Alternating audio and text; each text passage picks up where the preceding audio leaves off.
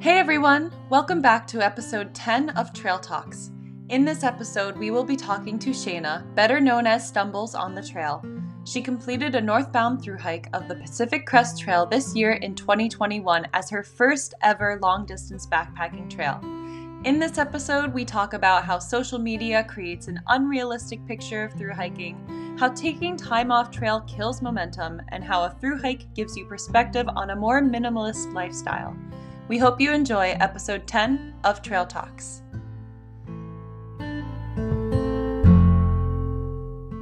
Are live! Hello! Hello! Thru hikers, we have a question for you. Drop it down in the comments. If you could only hike to one song, thru hike to one song from one album, only one song, the entire trail, what would it be? What would yours be? I actually have no idea what it would be. It would probably be TikTok by Kesha. Wow. It would not be TikTok by Kesha. What would yours be? I'm pretty sure mine would be Carry On My Wayward Son by Kansas. Oh, you went with a real choice. Yeah, well, it's a song I listen to a lot, and it's so long, so there's lots of variety within it, and it's like a good pump-up, like, walking song. Take Me Home, Country Roads, John Denver. All right, welcome back to episode 10, everybody. We hope you're enjoying our live stream. It is a beautiful day here in Seoul, and we are very excited to go live. If this is your first time, welcome. We hope you're enjoying putting faces to some of the people that you follow on social media, some of the thru hikers you follow. Exciting news. As always, we're putting this on Spotify. Just like last week, I am slacking as always, trying my hardest to get on top of it. They're coming eventually. In this episode, we will be talking to Shayna. Very excited because Shayna and I actually went to high school together, and I didn't know that there was someone else from high school that also thru hiked a long trail. So very excited, and she is our first PCT thru hiker on Trail Talks. So, do you have anything else to say? Let's invite her on! Let's do it! All right. Boop, boop, boop. Here we go.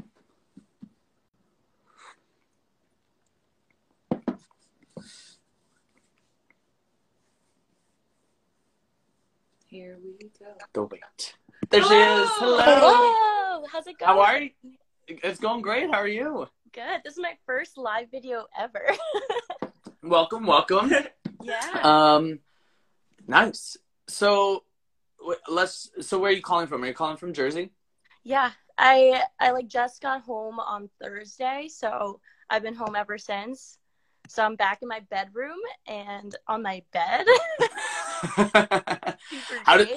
How does it feel? I remember coming back from the thru hike and it just feeling like a trip being back at home. Yeah, it was definitely so real, and it almost feels like my whole hike was a dream. Like, did that even happen? And it's like everything's like back to normal, or like nothing's really changed when you get home. Yep. So I truly didn't miss anything, but it's definitely really weird. But it feels really nice. Nice. Yeah. Nice. I'm sure you guys know. Yeah. How's it been, like, telling your friends and telling your family about it? Have they seemed interested at all, or have they just been like? Yeah. No, I think it's just like a crazy thing, especially, I don't know. Molly, are you also from New Jersey? Yeah, I grew up in Roxbury. Yeah. Okay, cool. So like, just like being from New Jersey, backpacking just is not as big. Mm-hmm. And just from like the get-go, like talking about this whole trail just seems so bizarre. But yeah, I don't it's kind of crazy, and I can't believe it happened, but yeah. Nice. Yeah. Yeah. I don't know. I understand. When did you finish? It's been just like over a week now? Yeah, I finished on the 13th. So maybe like a little bit over a week at this point. 10 days. Wow. Yeah. Oh my gosh, that's so crazy. Fresh off. Okay, cool. So are you a year older than us? Are you 25, 26? Yeah. Okay. Yeah, I graduated maybe like a year, I think a year after you guys, in terms of high school. Yeah.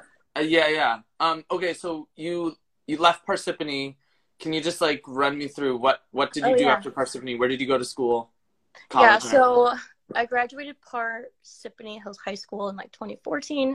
Then I went to TCNJ, and then I went there, your normal 4 years of school, graduated, started work right out of school, and then I was like working for about like 3 years. And then I was like working in New York, and then just like some background. I like worked at an advertising agency, so I was, in like the hustle and bustle of the Big Apple. So I did that, and then basically ended up just quitting my job because, I wanted to do this grand hike, and and then basically that's where my life is now. After I did that hike. So. Oh, I'm sorry. So was this like spur of the moment decision, or was this something you had thought about doing for a while? Like how much thought went into it before deciding this is the year I'm through hiking?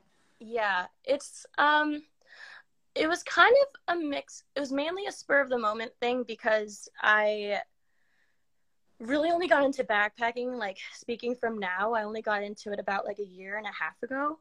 And it was honestly like around like the whole hectic thing with COVID. I'm just like, oh, I want to be outside more. I want to pick up something. And then I just wanted to do like car camping. I started with car camping, and then it quickly turned into backpacking, which is like the extreme of camping. So I kind of like just jumped into that, and then it was actually, Danny, it was maybe your Facebook post where you guys like announced your AT through hike, and then I was like, what's the AT? And I started Googling, and you know how it works. You go onto YouTube, and then you get into like down the rabbit hole whirlwind, and I'm like looking at all these hikes. So basically I got sucked in, and I was initially thinking about doing the AT because that was the first one I learned about. And then I saw like so many more videos. I was like, oh, if I do one, which one do I want to do? And I kind of want to like get away from the East Coast. So I shot for this one. Nice. Yeah. Yeah, the PCT is definitely more beautiful. Well, and what they say is that you can't compare any of them. They're just so different. And I met so many AT thru hikers when I was doing the PCT, and they were like, they can't say that they liked one over the other. It's just so completely different. But a lot of AT people love the AT. Yeah. So. Yeah. We're definitely. It's a bit of a cult. Oh, definitely. So wait, what was your first backpacking trip, or like what was your first memories of like getting into outdoor recreation? My very first trip was on the AT. It was like in the New Jersey section. So like I just did I think it was like a 10-mile hike in and 10-mile hike out to Raccoon Ridge, if you guys are familiar with Oh that. yeah. Yep. Yeah, so I went there, and then it's so funny, my friend just texted me, I like the AT better. He must be watching. But I went on Raccoon Ridge, and oh my god, it was so hard, but it was like 10 miles in, 10 miles out, and that was my first backpacking trip. And then all my other trips have basically been on the AT because it was like just so easy to do. Yeah. And then it was just like a really cool spot to just like meet other people that are hiking and stuff. Absolutely. Yeah. Were you at a time when there were other like thru hikers going through, or is it just other backpackers? I went through when it was like, honestly, I didn't meet too many thru hikers, and it's funny because I met Knoxville. I believe he was on your show before. Yeah, you met Joe. That's he was strange. like doing a flip flop, and I think that he was actually the very first thru hiker I've ever met in my life. And like I didn't even know what flip flopping was, and I was like, whoa! I think I took a picture of him on top of like the fire tower. On a separate trip. But that was probably the first thru hiker I ever met, and then probably the only thru hiker I met until I did the PCT. Wow. Yeah. Small world. Yeah. That's a guy. Yeah. Pretty We cool. camped with them a bunch. Oh, that's awesome. Yeah. So you did just a bunch of solo backpacking in the beginning? I was mainly doing it with my boyfriend at the time because we like kind of like got into the whole thing together, and then eventually just we were just doing it together. And actually it wasn't my first time solo hiking until I went on the PCT. Wow. So like my first time sleeping in a tent by myself was like on day 1, and I'm like, what? Wow. Oh, wow. But it worked out. I know. Did you have any fears or reservations? This is like before the through hike. Did you have any fears or reservations, like sleeping in the woods and like going out backpacking, just since it's not a big culture thing in New Jersey to go do it? Not really. I never really felt like scared at any point, and maybe further down when I was like solo camping more and I would hear strange noises, I would get kind of spooked. But for the most part, I'm just like such a deep sleeper, so nothing really like fazed me too much. Yeah. Like even if a bear came by, I'm sure I wouldn't notice. Yeah. So I'm pretty lucky. It's nice. Yeah. So I guess you said you decided to do the PCT, what, like 9 months before doing it? Yeah. Around there, I think I was just like watching like so many YouTube videos, and every time I would watch these videos, I was like, oh, like I could do that, like, or I'm gonna do that. But then I was really just like all talk, no action. And then I guess it was around that time frame where I started just like buying like better gear, so I was like subconsciously kind of prepping for it, but like just to set me up. And it wasn't until I got my permit, it was January, like end of January, where I got my permit, where I was like, oh, okay, I have a permit, like I can actually do this. And that's when I was like really shifting into gear and like getting more into prep mode. How was breaking it to your family and friends? I would say friends for the like, I think all my friends were super supportive of it. Like they were shocked, obviously, but they were like, what are you doing? But they thought it was really cool. Like maybe like I'm going through a midlife crisis. That's what they were kind of like thinking. My family thought I was absurd, though. We just never went camping as a family either, so it's just like a completely different concept. And my mom was probably like just so against it. And like she like really just didn't understand like through hiking at all. But then eventually, with like a few months in, she really warmed up to it, and now she's like super supportive. Nice. But yeah, a lot of different like mixed reactions to the hike.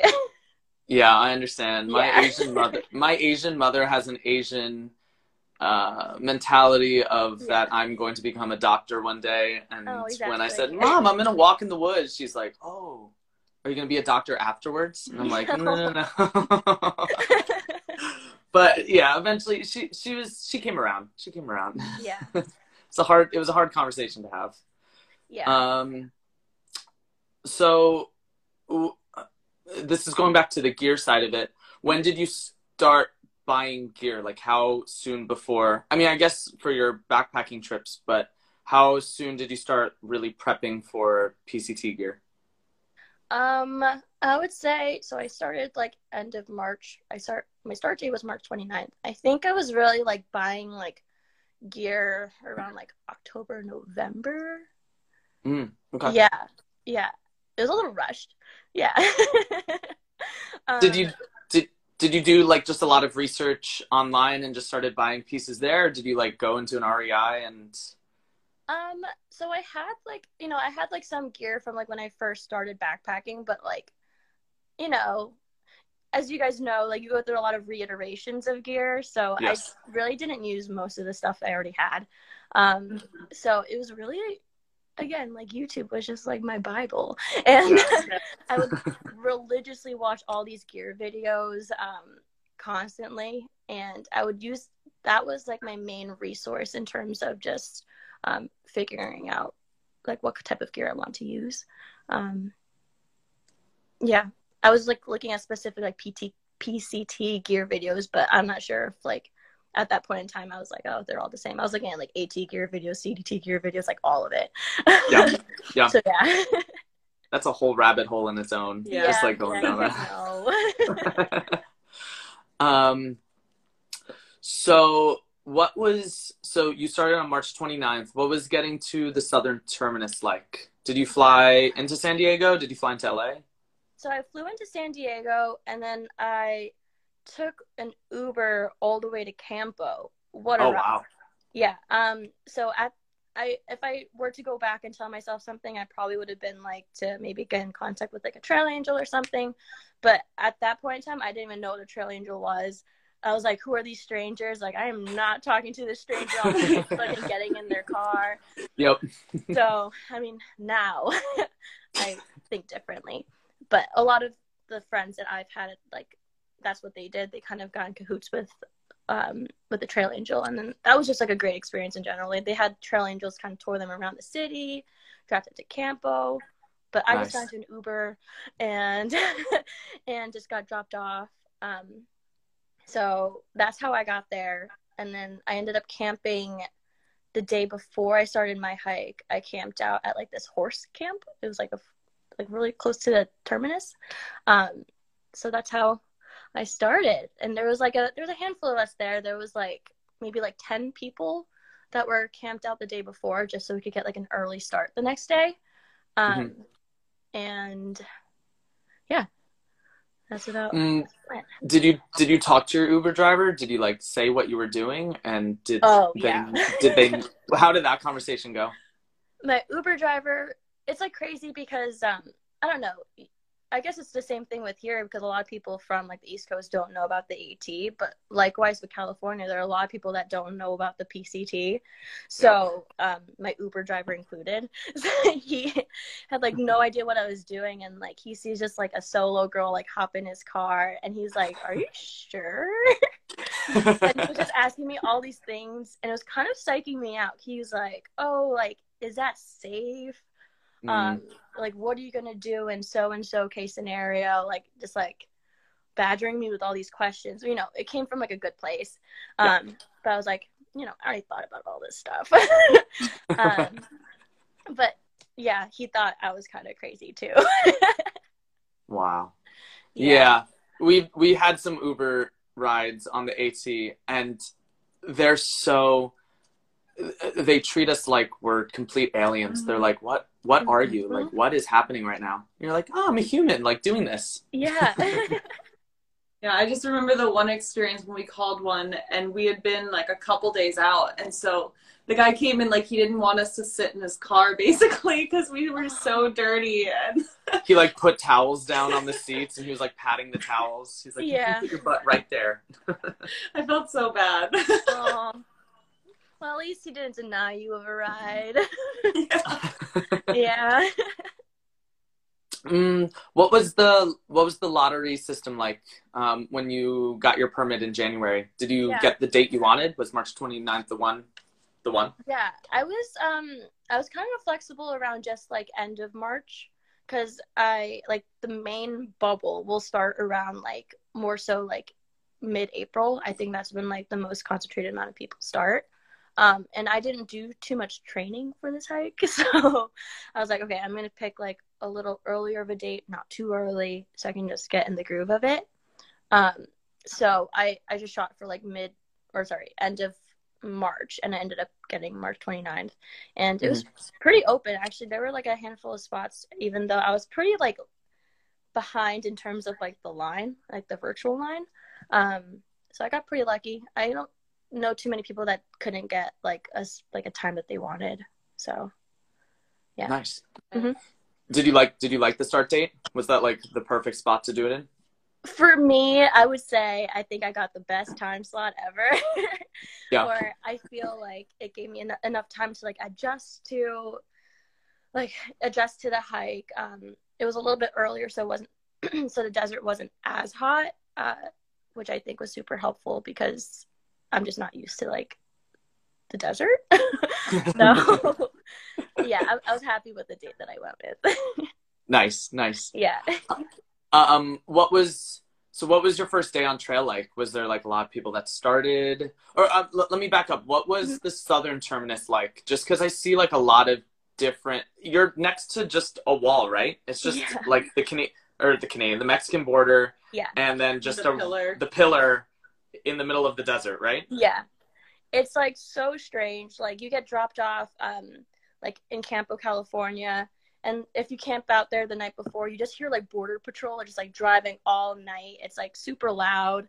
And so you don't get any rest the day before. I mean, at least for me. It was also nerves.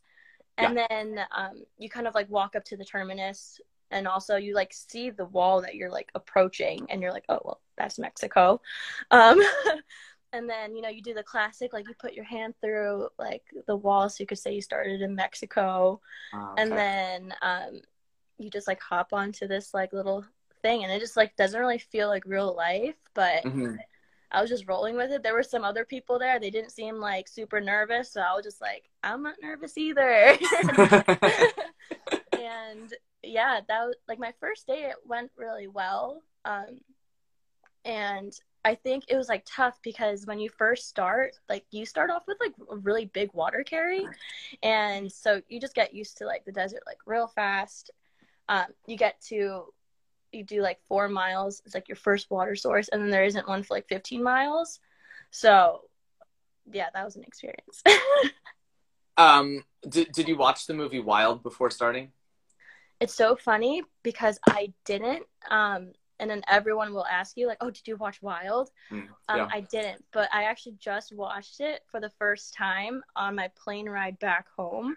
Like on the airplane like had it as one of the options. I was like, oh, this is fitting. So I watched it, and then yeah, there's only like this much of the trail on there. Yeah, she gets to Kennedy Meadows on like day 12, I think. Yeah. Oh my god. I'm like, this doesn't make sense. Yeah. What was your mindset trying to tackle the desert? I think that, so I truly thought the desert was going to be flat because it's a desert, you know? But no, the desert was not flat at all. So like, scrap that. Don't think about the desert being flat when you guys do it. So this is coming from someone that hasn't done the AT, but it wasn't like super flat. So I was just like, what the heck? And I was like struggling a lot harder than I thought, just kind of like from the beginning. Like I had issues with shoes. I had just like issues just being physically prepared. But you know, I just like took it slower. I was doing more like lower. I think I was like shooting for like 15 miles a day. I know like the PCT and AT, you know, totally different in terms of mileage. But honestly, I probably should have shot a little bit less than 15, but I did 15 anyways. And I was starting off doing like 15-mile days in the desert, and then eventually like I acclimated pretty well. And then I was just kind of holding that mile pretty consistent, just so like I could kind of get used to it. So nice. Yeah. Did you start with like a really heavy pack? Like, were there lots of things that you had packed that you're like, I don't need this, dropping it off at the first town? I honestly kind of kept it pretty bare bones. I just would always, I think it's like, I guess not really a big issue, but I would just always carry so much food. Like I was always rolling into town with, I kid you not, like 3 or 4 days of food. Yeah. Like whatever. And I think that was really where like most of like my pack weight was coming from, just like that extra security of food. And I also just like didn't have, you know, I thought that I'd be more hungrier than I was, but really like my hiker hunger didn't kick in. I feel like it took like a month or something. Like it took a while. And I guess the desert heat also kind of just like took away from like my appetite. So it was just like kind of like forcing myself to eat. But yeah, in terms of like gear and stuff, I don't think I try to keep it pretty minimal. I carried stuff that I could hang my food with, but no one hangs their food on the PCT. Okay. Yeah. Yeah. No one hangs it on the AT either. No. Oh, really? Okay. No. Yeah. Maybe like the first 2 weeks on trail, and then it's a pillow. And then it's a pillow. Yeah. Because like, but also on the PCT, I don't even think you have the option really, because none of the trees can really like there's a lot of like pine trees, or like there's just no trees. So yeah, you don't even have the option, so you don't have to feel bad as much. Yeah. Was there any fear mongering in the beginning, like talking about like hanging? Was there any people that acted like they already?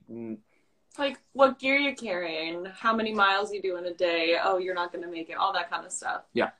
I feel like not really, but I feel like right off the bat, like when I went into my first trail town, it was like mile like 77, and then like I like took my first zero, so then I kind of like lost like all the people that I didn't really know, or sorry, I kind of lost the people that I became like recently acquainted with, and I met like a bunch of new people, and then right off the bat, I feel like they were kind of like, oh, like how many miles are you doing a day?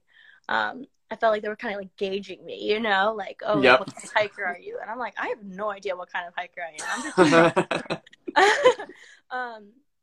I feel like I kind of felt that in the beginning, but not really in terms of fear mongering. Maybe with like the snow, because like around Mount Jacinto there was like a snow patch, and I feel like that people were getting really scared. I actually bought an ice axe very early on because I was a little scared and I never used it. So it's definitely out there. Yeah, I understand that.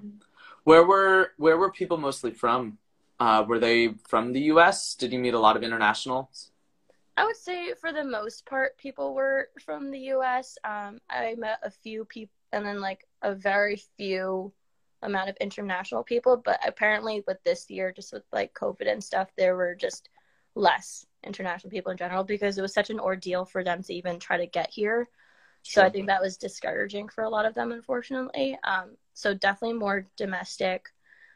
A good amount, I think, sprinkled with like West Coast, East Coast, Midwest. Yeah. And then my next question is, was it a lot of people's first trail, or was it a lot of people's second, third, fourth trail? Maybe like a mix. A handful of like AT through hikers that I met. No one's really done the CDT before. And then maybe more like shorter trails. I think that was pretty popular for people to hit like a 500 mile or less trail. Yeah. I think that was pretty common. And then I met some people that it was like their very first backpacking trip, but that was a very select few. Like super interesting. Yeah, the AT's culture is definitely most people's first trail. First day backpacking. And it's also first day backpacking. Yeah. And so you'll see right out the gate, especially just how physical Georgia is right in the beginning, just kicking their butts. They're like, oh, I thought Georgia was flat. Oh, no. It's really cute. Yeah. Did you disperse camp? So did most people camp with each other in the beginning, or was it like a lot of dispersed camping? I think like for the most part in the desert, because of like the sheer volume of people that are on trail at that point, there were a lot, like every time you jumped into like a campsite, there were typically people there. Yeah, I would say so. Yeah. So I feel like I was camping around people for a majority up until I kind of fell into like a little group. But yeah, it was kind of cool to like always like hop into a campsite and be like, oh, I wonder if I'm going to see tonight. Or I'll recognize everybody. Yeah, that was always fun. So starting like the last bit of March there, was it still a decent amount of people on trail already? Yeah, I would say so. I mean, so like they release like 50 permits a day. So technically 50 people are allowed to start every single day through like March, April, and May. I don't think like 50 people actually start, but that's like the capacity, I guess. Yeah. But I feel like there were a good amount of people, especially when I went to like that first trail town, and it was Julian, and there were just like so many hikers. I was like, whoa, this is so crazy. And you kind of just like get clustered up in these like certain like areas, like all these towns just kind of cluster up hikers. And yeah, no, I never felt like it was like lacking or like super quiet. Yeah. Did you feel like you were in a bubble of some sort? Like right off the beginning, or yeah, I guess it changes throughout the hike, but yeah, in the beginning, I think there was like definitely some kind of bubble. And actually even like towards the end of my hike, I was still seeing people from like day one. I actually finished I got to like the northern terminus with someone I started on the same day with. So it's just like really kind of crazy. Yeah. Yeah, That's but there was really definitely some kind of like bubble, you know, just like familiar faces, and then these bubbles have different variations as you go Yeah. and stuff. But yeah, Nice. a great bubble. How was going into that first town, like your first Oh my town God. food experience and all of that? So magical. So before I did the PCT, the longest or like the most amount of miles I hiked was only like 40 miles. So when I got to the first trail town, which is at mile 77, I was just like so excited. I was like, I deserve everything. Yeah. You know, I like zeroed in town, and then I just like eating as much as I could. I got like a bottle of wine for myself, and I just like drank it during the day. I was like, yeah, I was living. Do you remember what your first town food was? Right when I got there, I got like my free slice of pie. So like it was On Julian, yeah. Yeah, so like I don't know, all the hikers get a free slice of pie at like Mom's Pie Shop. So that was my very first meal. And then I went next door, got a huge sandwich, and then I think I went back to get a lemonade. And then yeah, that was a great day. Were you a hiker that just immediately went for trash food, or did you try to like Get your veggies. get your veggies in? It was a little bit of both. Like I did fall into that group of people that was like craving like salads. I don't know if you guys ever like if you guys. Like every single town. I was like, just put vegetables into me. Yeah. Like I would like always just want something like fresh, or like fruits were like, oh, so it was so good. Yeah, I would always like seek like a salad, and then I would try to pack out like a salad in a bag if I could back on trail. I would do that, and then yeah, but then also like if I could find like a Taco Bell, I was hitting that Taco Bell. So I'm a little diverse. Yeah. I think one of our favorite go-tos was those like Pizza Hut dinner boxes, because it was almost guaranteed that they would have one in town. That was one of the first things we go for. I think we're nervous by the PCT just because it is more out in the middle of nowhere, and the AT was so accessible to so much town food. I'm excited for all the like local kind of places that you're going to eat at, though. Like I think that it gives you a different perspective of a town. That's true. Yeah, it's kind of crazy how like diverse just California itself is. I mean, you're in California for so long, but when you think of California, you think of like, oh, like LA or like San Diego, like the beach and stuff. But you like hit all these like super cute, like very local towns, and they, for the most part, they love hikers. So it's definitely like an experience just being able to see that part of California, because when else would you get the opportunity to like get such like a local feel in such like a big vast city, vast state like California. So absolutely. What was the first trail magic that you got? I guess like the Julian pie is kind of trail magic-y, but like on trail. Did you get anything before that?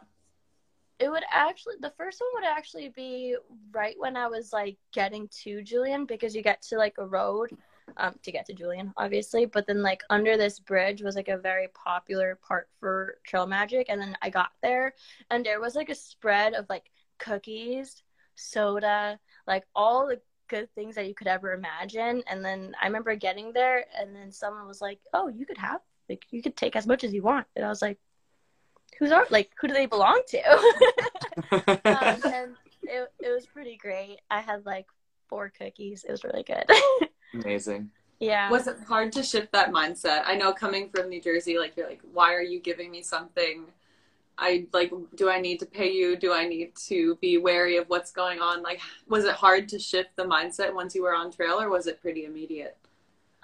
It was definitely like I knew about like trail angels and stuff, and I just never really like interacted with them. But it was definitely kind of like do I owe you something? Or like, why are you just doing this because you want to? Yeah.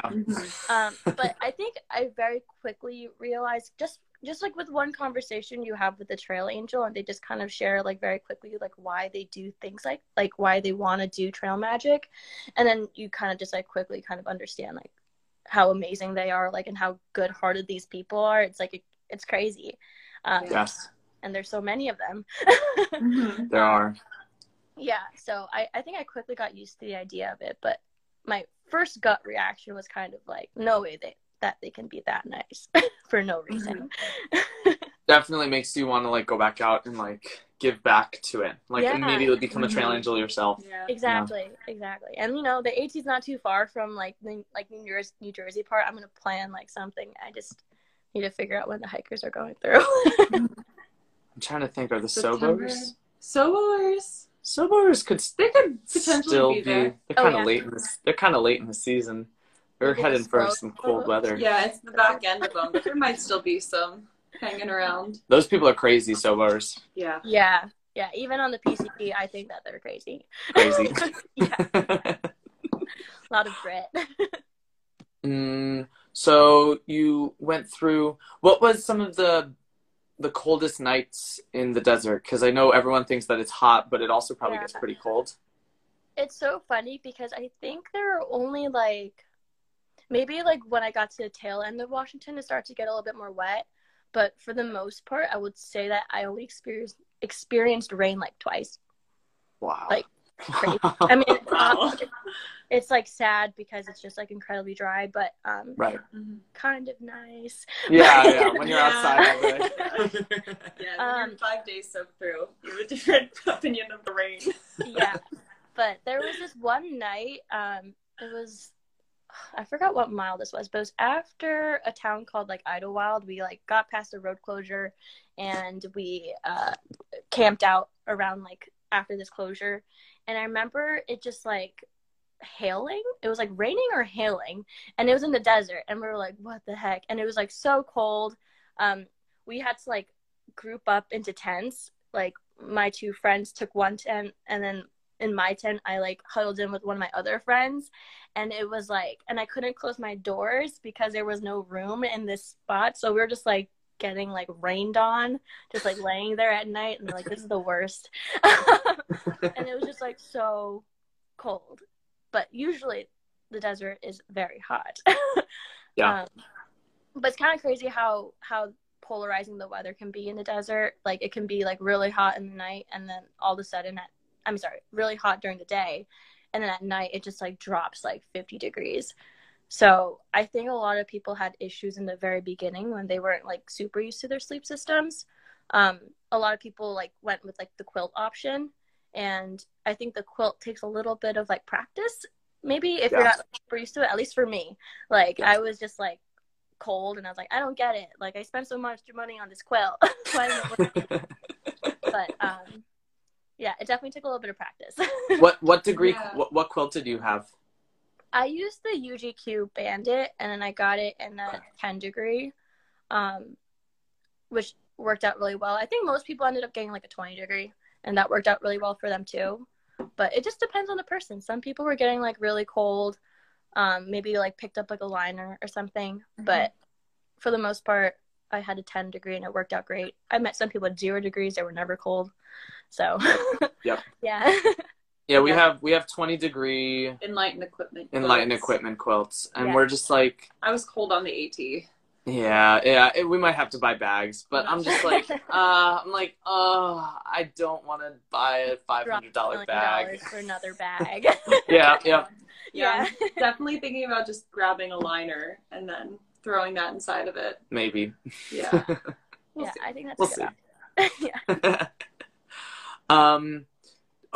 Yeah. Speaking about Idlewild, did you meet the mayor? Unfortunately, I didn't. No. Yeah, so I guess for everyone else on the live stream, so the mayor of Idlewild is a dog, and unfortunately, it was like around COVID, so like they didn't have him just like wandering around, because that would like encourage like, like groups, super excited about the mayor, obviously. But I did meet someone that was able to see the mayor, so missed that opportunity. But maybe I'll just have to do the PCT again, and then I'll get him the next time around. the only reason. Yeah. But I'm sure you guys will at least catch a glimpse. Hopefully. Yeah. We're hyping that. That's a big expectation. Oh yeah. Yeah. He runs a great town. So Is that a big town? Is Idlewild like a big trail town? it's definitely like a little bit bigger. Like it's like a walkable town, which is amazing. Like you don't need a car to get around it and stuff. But yeah, no, I would say it's like a good town. Nice. Mid-sized in terms of like trail towns go. Yeah. I'm gonna like jump it back. How much did you know about the PCT before starting it? Not too much. It was just like from like what I saw on YouTube videos, and then I was like, wow, PCT looks great, which it is.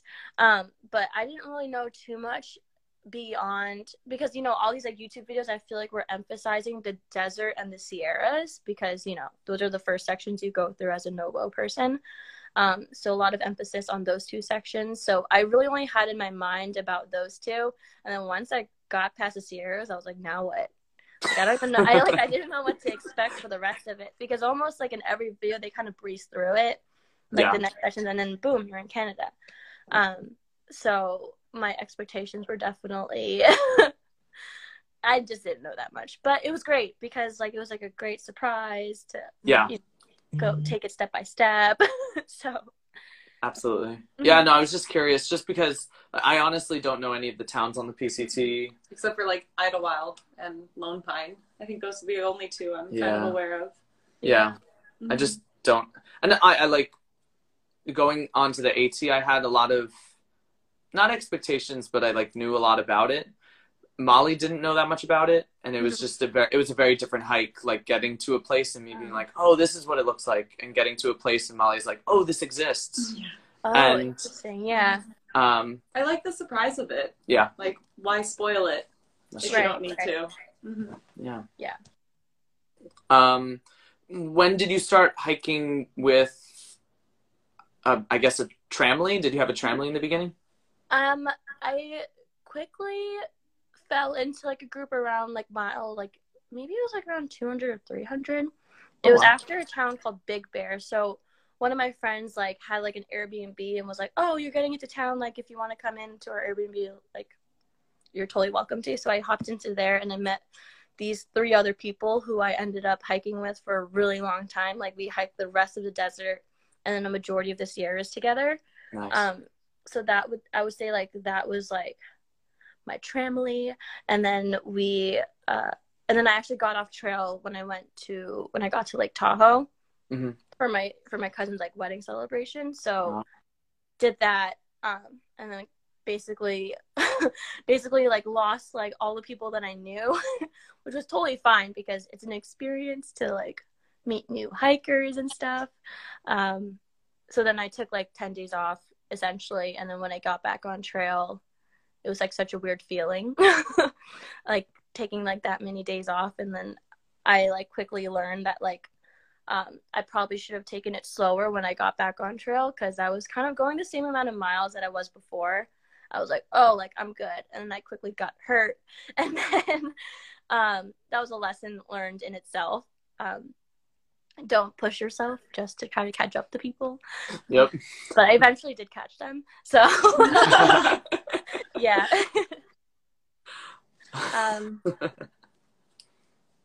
But yeah, that's like, I forgot what the original question was. I just went off on a tangent. No, you're good. I just like hiking with tramlines. So you hiked with a bunch of different tramlines throughout.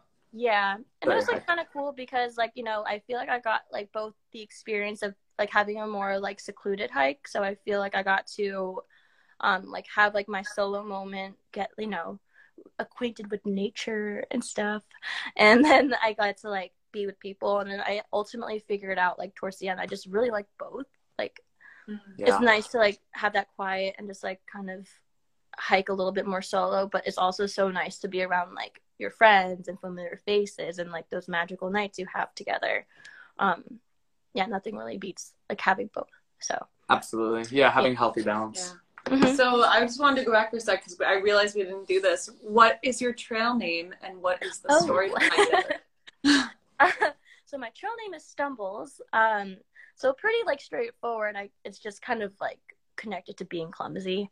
And honestly, it was really just tied to, I think I was having like an issue in the beginning because I started off with like ultra like Lone Peaks, which are fine, you know, and then I like quickly outgrew those and my feet were just like pumpkins, like, and I was like trying to shove them into these like small dainty shoes and like it like sucked. And I was just like had a hard time walking and I was just like tripping over everything. So that's kind of where it came from. Once I got my shoe situation a little bit more figured out, like it got better. But that's kind of where it came from. And then eventually I honestly wanted a new trail name. I was like, you know, like I see some people that deserve my name way more than me. I think I should get a new one. But this was by the time I was like in Washington and everyone's like a little late. So Did you name yourself? It was actually a name that I got from my friend Twister, and it was actually on day 1. And he was like, you know, you don't have to take the name. You can think about it. I was like, you know, like day 1, a little too rash. So yep. I like sat on it for a little bit. And then honestly, there was part of me that was a little eager just to get my trail name. Because, you know, like I tell people my name is Shayna, but then like no one remembers it. So I was like, I just really want a trail name. And then I think I sat on it for like a week. And then I was talking to someone else about it. And he was like, you should really take it. It suits you. So I take it. Was switching from Shayna to Stumbles like a weird transition for you? Like going up to someone random and just saying, hi, I'm Stumbles. It wasn't weird in terms of, actually, no, saying it out loud for the first time was really weird. You like kind of say it with a question mark at the end. Yeah. Like, I'm Stumbles. And then it got really normal to say it around like other hikers and stuff. And then every time you would meet someone in town like that wasn't hiking, you feel like, oh, should I say my real name? Yep. And I still feel that way. Like when I go like get like food and they ask me for my name, I'm like, I don't know what to say. I'll do both, honestly. It's like flip flop. Yeah. Yeah. I remember that just being like strange for the first week. Yeah, our situation was weird because there really wasn't anybody on trail, and the people that we hiked with, we got to know so well, like not with trail names, that then it was awkward to call them by a trail name. Yeah, did you call your tramily by their government names or by their trail names? It depends on the person. I would call everyone by their trail names except for my friend. His name was Daddy Longlegs, and for short, he would go by Daddy. But I just like couldn't call him either because Daddy Longlegs is way too long. Didn't want to call him Daddy, so I just call him Dylan. And he's the one person that I call by his government name. Gotcha. Mm-hmm. That's funny. So what shoes did you end up switching to? I did stick with Ultras for the whole run. I like got Lone Peaks because that's like what everyone was wearing. And then I did the Olympuses, which had like a ton of cushion on them, and then they're a pretty penny, but they did save my feet, so I'm grateful for them. And then I wore them, and then I kind of stuck with Ultras for the rest of the trip. They were like working out for me once I got it all figured out, so I was like too scared to like switch into them. Switch into like a different brand or anything because I just didn't want to like mess with it too much. But yeah, I stuck with them. They were good. When did you feel like you got your trail legs? It's like a little, so I feel like, so the desert section is like 700 miles, and then that's when you hit Kennedy Meadows and you move on to the Sierras. I feel like I felt really good after the desert, but then I feel like it was like kind of hard to tell because once you get into the Sierras, you just enter a whole different type of terrain, and then your hiking style really changes too. Like I feel like once we got towards the end of the desert, we were all like hiking around like the low 20s. And then once you got into the Sierras, we kind of like, as a group, we kind of like decided we're going to do like less miles, like more like 15s, just to kind of like enjoy it and then like be able to like time the passes and whatnot. So I think it was kind of hard to tell But I did feel really good when I finished up the desert. Like after mile 700, I felt like great. And then after the Sierras, so maybe that was like mile 1,000, I felt like I was like flying. Like once the 1,000 miles were up, like, and this was like going into Tahoe, I felt like superhuman. I was like, okay, I think I can hike forever. Yeah. I was like, nothing's gonna stop me. I can like go on. I just need daylight. I just don't like night. So yeah, I felt like pretty superhuman at a certain point. Yeah. You never night hiked? I did night hike. I just don't love it personally. I think that I've like night hiked both solo and in a group. And in a group, I like loved it in a way because it's like kind of fun. You have like someone to talk to. But whenever I was night hiking solo, I was just like getting spooked out by everything. And I would just be like, what's that? And I'll just be like a little paranoid about everything. Yeah. And then I feel like at least on the PCT, like so much of it is like so like you have a pretty good view for a lot of it. So when you night hike, I feel like I just lost that part. Yeah. But yeah. Was right after the Sierras when you felt the strongest? It was like such a weird thing because that's kind of when I got off trail. And then so I did feel super strong after the Sierras, and then I feel like I kind of like quickly lost it. And I didn't realize that taking so much, like as little as like 10 days off of like such a big journey would like make me feel like any like different, but it really did. And I like when I got hurt, I was just like, oh, and that was my first time ever having an injury on trail. And I didn't realize like how like demoralizing it was to like have like to deal with an injury, and like that was pretty tough. But something that a lot of people say about this year on the PCT is that so the Sierras, we had like very little snow this year, so for the most part it was like a cake. It was like a piece of cake to like go through the PCT or go through the Sierras specifically. So then with that said, everyone was saying how like the PCT had to like pick up the slack with Northern California, and we just had like heat wave after heat wave, and it was just like so hot, and we were like, okay, so this is like the tough part for this year. So that was definitely an unprecedented challenge that we had to like get through. But yeah, it was okay. Northern California was definitely a challenge. Like no one really talked about it on like YouTube. Again, like everything I know is from YouTube, and no one talked about like the heat in Northern California. So that was definitely something that kicked our butts. This is a question that you really wanted to ask, but I'm going to ask it. Yeah. What was going from the high Sierras and then dipping back down into the desert like for Northern California? It was kind of like a mental bog. Yeah. Like, you know, you finish up something so absolutely grand. Like you see things that like, wow, like you've never seen in your life before, crazy stuff. And you like finish up the Sierras and then you're like, wait, we're not even halfway through the PCT yet. And then I was like, what? Like, how did we go through something so crazy and then we're not even halfway through this hike?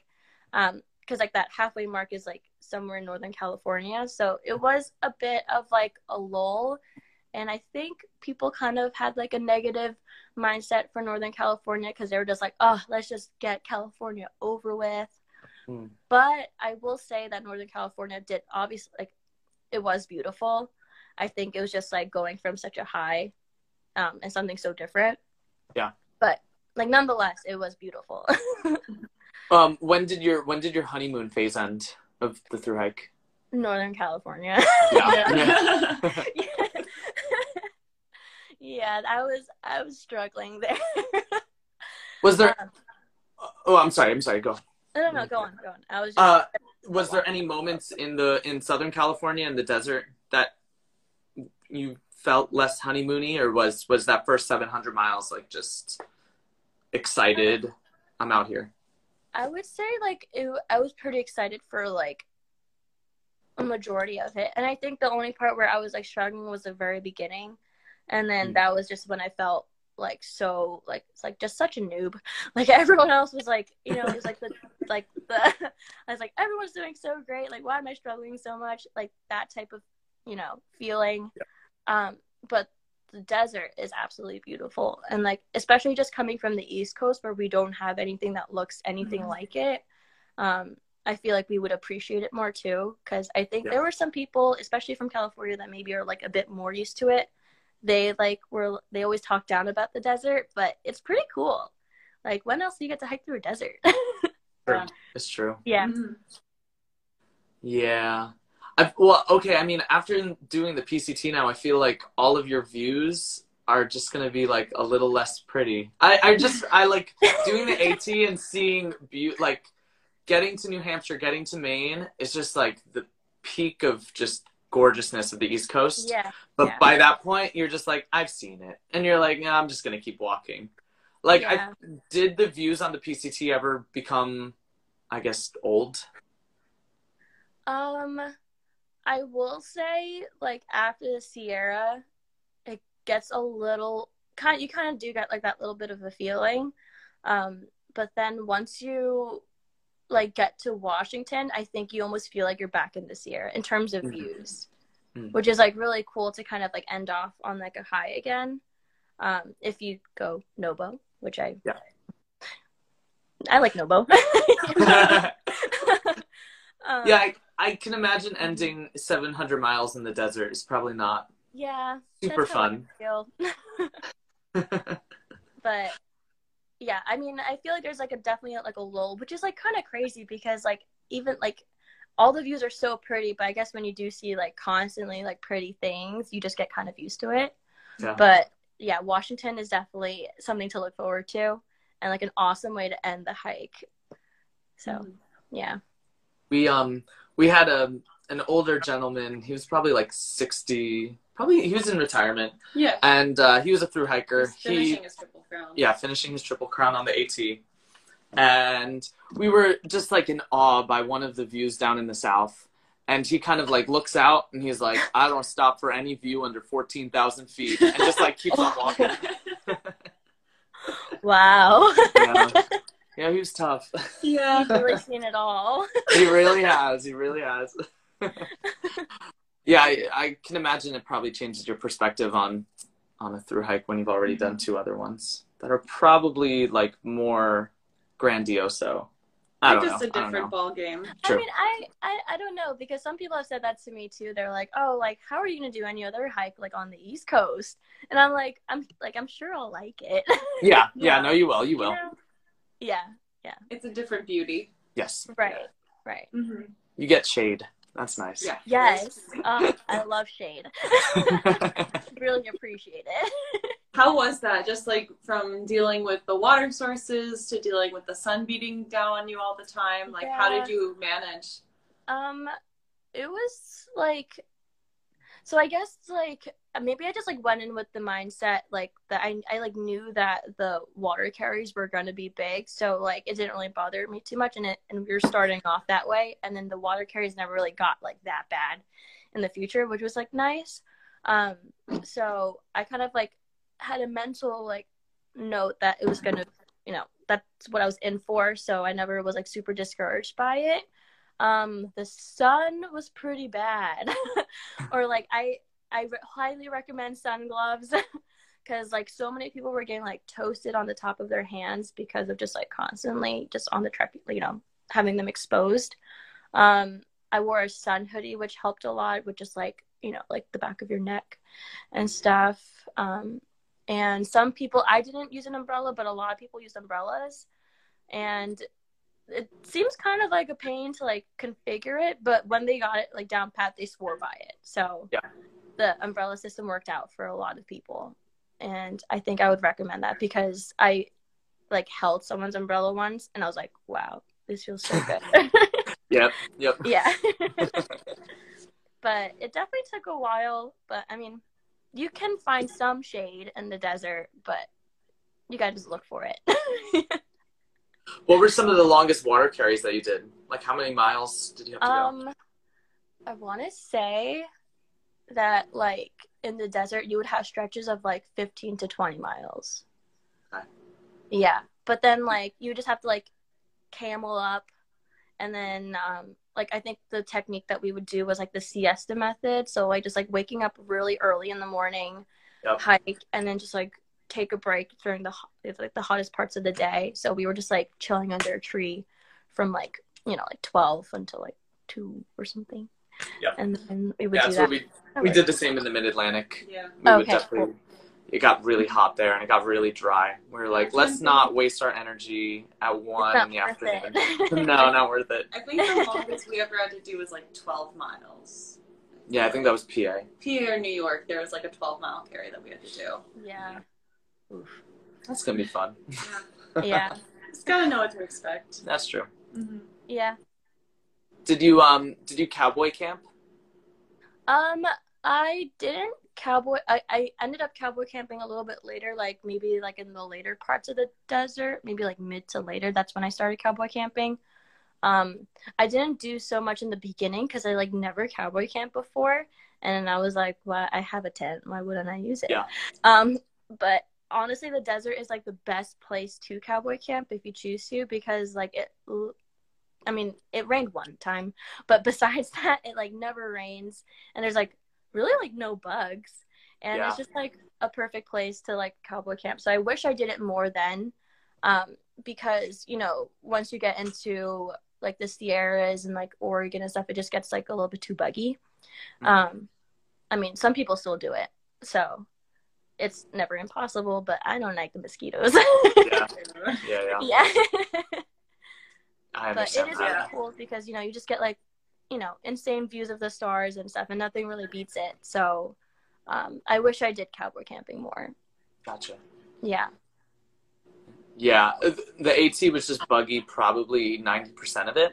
Ooh. And so I feel like if we started earlier, since like, well, we did start earlier, but I feel like if we stayed on trail when we did, Yeah. in March, it would have been a good time to cowboy camp. But then again, it rained a lot, so never mind. Yeah. Technically, you're cowboy camping in a shelter, but Yeah, I guess. No, I like looking up the stars. I like just like waking up Yeah. and seeing it. So Yeah. were you guys able to at like a few times, or just not really? we tried once and it started to rain. Oh, It was in no. Maine. We really did. So, no. Yeah. Okay. So in the desert, I mean, for most of California, you're pretty golden. It just gets like maybe, yeah, I would say for most of California, it'd be like a good spot to cowboy camp. In Oregon. And then it just usually gets a bit wet, and it's like that risky, like it looks like it's fine, but then it could start raining. Yeah. That type of thing in Washington. How was having your birthday on trail? Oh yeah. It was like interesting in a way because because my birthday was like a little bit earlier. It was like around May, like early May, and this was right when I started like hiking with some people like in that tramily, and it was like people that I just met. So I'm not gonna be like, hey guys, like my birthday's coming up. I don't know. It was like people that I barely knew. At that point in time, but basically I think it kind of came up in a conversation, and then they were like, why didn't you tell us, yada yada yada. And then it was like the timing was pretty funny because when my friend like figured out it was my birthday, he actually had another friend that was going to join him for like a little section, so he kind of came back on trail, and he had his friend like bring like these like cupcakes and then these like margarita drinks. So he like had them, and he was like hiding them in his backpack, and then at like maybe like in the afternoon, like on the day of my birthday, he like pulled them out, and he, you know, everyone's saying like happy birthday, and it was just like really nice because I was like, oh, it was like my first birthday like not in New Jersey. Yeah.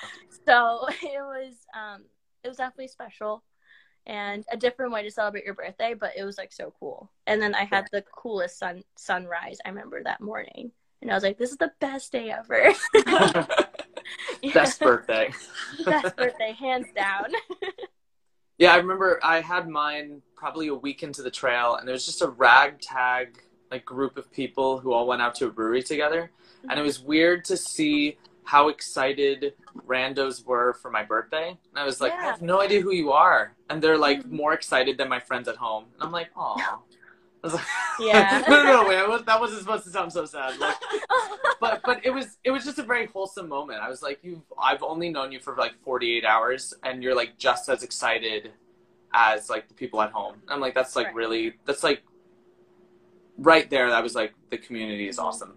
Right. It's kind of crazy how close you can get to other hikers, like just like right off the bat, only just with that one commonality that you guys are both like hiking. Yeah. It's like that's like enough to just like bond you guys. It's so crazy. Yeah, Yeah. I feel like, I just feel like you don't have time. It's not that you don't have time, but you don't really care about the small talk, which really just kind of breaks barriers right there. Yeah. At least that's how it was for me. Yeah, kind of. You just kind of get straight to the like, just Yep. anything, really. Yeah. Yeah. And that's a big post-trail depression moment for me. It was hard to like connect back to people in the same way I connected to through hikers. That was definitely hard. All the walls go up. Yeah, all the walls go back up. Yeah, Yeah, you that's can't true. just like talk about like your bodily fluids the right Yeah. way. When was the And last it's time just you like not pooped, normal right? anymore. I miss it. Yeah. Let me skip around. I'm curious, did you have any like sketchy water crossings, or because the snow was so low, like were they really not a problem this year? So I would say like for the Sierras, because of the low snow, it was all pretty doable. It's like funny because like the Sierras didn't get that much snow, but Washington actually got a lot of snow. So the water crossings in Washington this year were a bit more sketchy. And there were some that I was like pretty scared for, but like all of it was like super doable. Obviously it like helps to like have another person there just to like, have like that type of support. But just like taking it really slow was definitely good, and I'm still alive, so You made it. if I can do it. How high did it? You're pretty short, right? Like how high did it come up? How high did it? Sorry, how high did it come up on you? Yeah, no, I am pretty short. I'm like 5'2" for reference, and then I think the most it came up to would be like mid thigh. And like, that's not high at all. Yeah, and it's like weird, like, and like it really doesn't look that bad because I took a video of my friend doing a crossing, and like even on him it was just like above the knee, but it doesn't like look that bad, but just like kind of crazy how strong water is. And yeah, we just have to take it slow. But I was fortunate to like not have to like swim through anything, because I've seen like some videos of people like having to like swim through rivers, and like, yeah, that probably wouldn't have worked out too well for me. So I got lucky. Nice. Yeah. Did you experience any wildlife while you were on the trail? So it's so weird because, and this is very uncommon, but I saw like 0 bears, and and they're out there because like my friend that was like hiking within the same proximity to me, he saw 13, and I guess maybe I'm just like not looking as much, but maybe I could just be like this far away from like seeing one. But I didn't really see any bear, but I did see a lot of like rattlesnakes, especially in the desert and then in Northern California. So that was like pretty, like at first it scared me a lot, but then like it's weird how used to certain things you get. So I would like just be, oh, there it is, and I'll just like walk around it. So then the rattlesnakes were definitely like the most like scary animals that I encountered, and then all the other ones were just like really cute, like furry critters. So those were good. Yeah, you'll see some cute ones. What were some of your? Well, actually, let me ask for Southern California, and then I'll keep moving on. For Southern California, what were some of your favorite views or like favorite sections? For Southern California, there's like a really cool spot. It's called Vasquez Rocks, and it's really awesome because you kind of like get into this one area and it just like feels like you're in Mars. And actually it's funny enough because they filmed like Star Trek there, and then they filmed like others like more like Mars type of like movie scenes in that spot, and it really feels like you're on a totally different planet. Wow. And then like, wow, I can't believe this is California. Like it's just such a diverse place. Mm-hmm. And that was like a really cool place to go through. That definitely really sticks out. What else is up there? I would say like in the beginning, like the whole San Jacinto region is really, really cool with like Apache Peak, because that's like your first time kind of encountering anything with snow, and you kind of gain a good amount of elevation right off the bat. So with that, you just like see like crazy views and you feel like you're in a movie. Yeah. You can't believe it's real life. But the desert has a lot of great views, and I think it's like pretty underrated in terms of views. Mm-hmm. When people like think about the whole trip. But it was pretty good. And that leads me to my next question. So getting to the Sierras, since you watched a lot of YouTube and that's like kind of the highlight of PCT for YouTube, what was there anything you were like really looking forward to in the Sierras? Any like specific views or sections? Yeah. So one thing I wasn't able to do in the Sierras that I really wish I could do was Mount Whitney. But unfortunately, I couldn't summit it because we were like, I mean, there was like a whole storm. It's like a long story. But basically, we chose to like push through and do like this one big pass. It's called Forester Pass. Mm-hmm. And that was like, you know, like those one big momentous passes that really like get you introduced into the Sierras. So I think that was what I was like really looking forward to. Someone that I was hiking with at the same time, she was saying how like she made this like deal with herself. She said if she got over Forester Pass, then she has to do the whole PCT. Like there's no excuse. It's just like one of those like thresholds. Yeah. So getting over Forester Pass was absolutely amazing. Like in terms of just like challenge on top of like views, just like the momentous moment, it was probably the most like amazing. And honestly, that was probably the hardest day I've ever had on the PCT. But with that, it kind of made it the most like special. And yeah, and I was like, wow, I think I can do the whole thing. That was like that was like the day that I was like, okay, I can do this whole thing. Nice. Yeah, it was definitely very memorable. Did you meet any JMTers? Is that really early in the season for them? We did meet JMTers, but it was like interesting because I feel like they weren't like super interested in like, I don't know, because I think we would like see them in passing for a little bit, but we didn't talk to them that much, and I don't know why. But I feel like they were just like didn't want to talk to us. I don't know. Interesting. But I only saw a few, and I think it might have been a little too early, maybe too. So we didn't see too many. Interesting. Yeah. Definitely like when we got to the long trail on the AT, I felt kind of like a celebrity. I mean, they just like just a big shot. I guess like I was definitely giving the worst advice to all of them, but like it felt like they were so wowed by it. Like a lot of them did the long trail because they were inspired by an AT through hiker. So they're like, I'm trying out this trail first, and then I'm gonna jump on the PCT or jump on the AT, or so that's just interesting to see the maybe a culture difference between doing the JMT and the long trail. Yeah, and I think in a similar instance, there was the Tahoe Rim Trail, and then so kind of like same case scenario, like a big chunk of the TRT would share with the PCT, and like same thing. I mean, I talked to a few people there, and they were, I think, a little bit more enthused to talk to us as opposed to the JMTers. I don't know why. Yeah, just been a group of people too. Yeah, it might have just been that, but I think the most excited people are always like the day hikers, because I feel like they're just like wowed.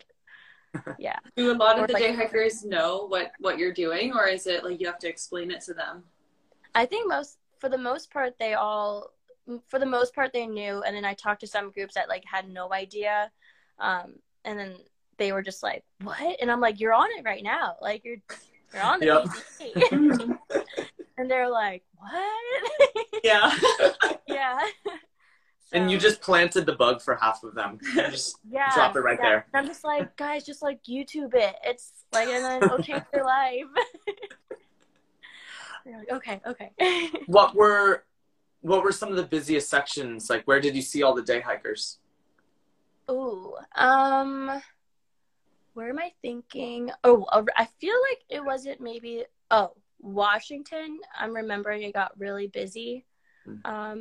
In around like the Goat Rocks Wilderness, which is very awesome. Yeah, I'm excited. But it was absolutely packed. And then also just with like holidays, because you know how when you're hiking, you kind of forget if there's like holidays. And then all of a sudden there's just so many people on trail, and then you're like, oh, it's Labor Day weekend. Yep. So then you're like, okay, so that makes sense. So I feel like obviously certain sections had more like day hikers than others, but it was really the holidays, man, that kind of reminded you about like what's going on in the real world. We were in Shenandoah National Park on the July 4th weekend of 2020, like when COVID, like when everyone was just fed up of COVID at that point, and they're just like, let me just get out. And so that was horrible. And then Mount Washington on Labor Day. And then we were in the whites on Labor Day. That was terrible. Very busy. Yeah. You could always tell when a weekend was happening because you like lose all sense of days out there too, and then you're like, why are all these people here? Oh, it's Saturday. Like that makes sense. Right. And then we always just like, I mean, because like days of the week don't matter when you're hiking, except for when maybe you have to like time for the post office, and then you realize that maybe you're screwed because it's like Sunday. But for the most part, you just kind of lose track of time. Yeah. What was the hardest part of the Sierras? Was there like a really hard day or really hard? I would like go back to when I was doing Forester Pass, only just because like, I mean, it was really great because I had like an amazing group of people that we went up with, but I remember we all had this plan to wake up at 4 a.m, and then we started just, we packed up, started hiking. It was dark, saw the sunrise, beautiful, but it was so cold. Like I've never been so cold in my entire life, and I'm not being dramatic about it. It was just so cold. And I remember we were hiking, and we were just like looking over at our water bottles, and they were like freezing before our eyes, and we were like, what the heck, what are we doing here? And we just like kept hiking because there's really nothing you can do besides just like keep hiking. Because I had this moment where I was like, I'm so cold, what do I do? And then I realized that I can't turn back. Like you can't really do anything besides just keep hiking. So then we were just like going, like doing all these switchbacks up to try to get over to this pass. And then right when you get to the top, it's almost like all your pain just like melts away, like nothing happened. And then you just do it over again. But yeah, that was like one of the hardest days for me, just like in terms of just like being in that type of like climate. And then just that was one of those first passes that we did. So it was definitely tough, but it was definitely a good introduction into the Sierras. What happened at Whitney? Why didn't you see Whitney? It was so I mean, like if we really wanted to, we could have like rushed up to go to Whitney, kind of went down and then did Forester, but there was a storm coming, and we were kind of like nervous about trying to get over, because it was like basically if we did Whitney, after that it would be like doing 2 more passes to get into the nearest town.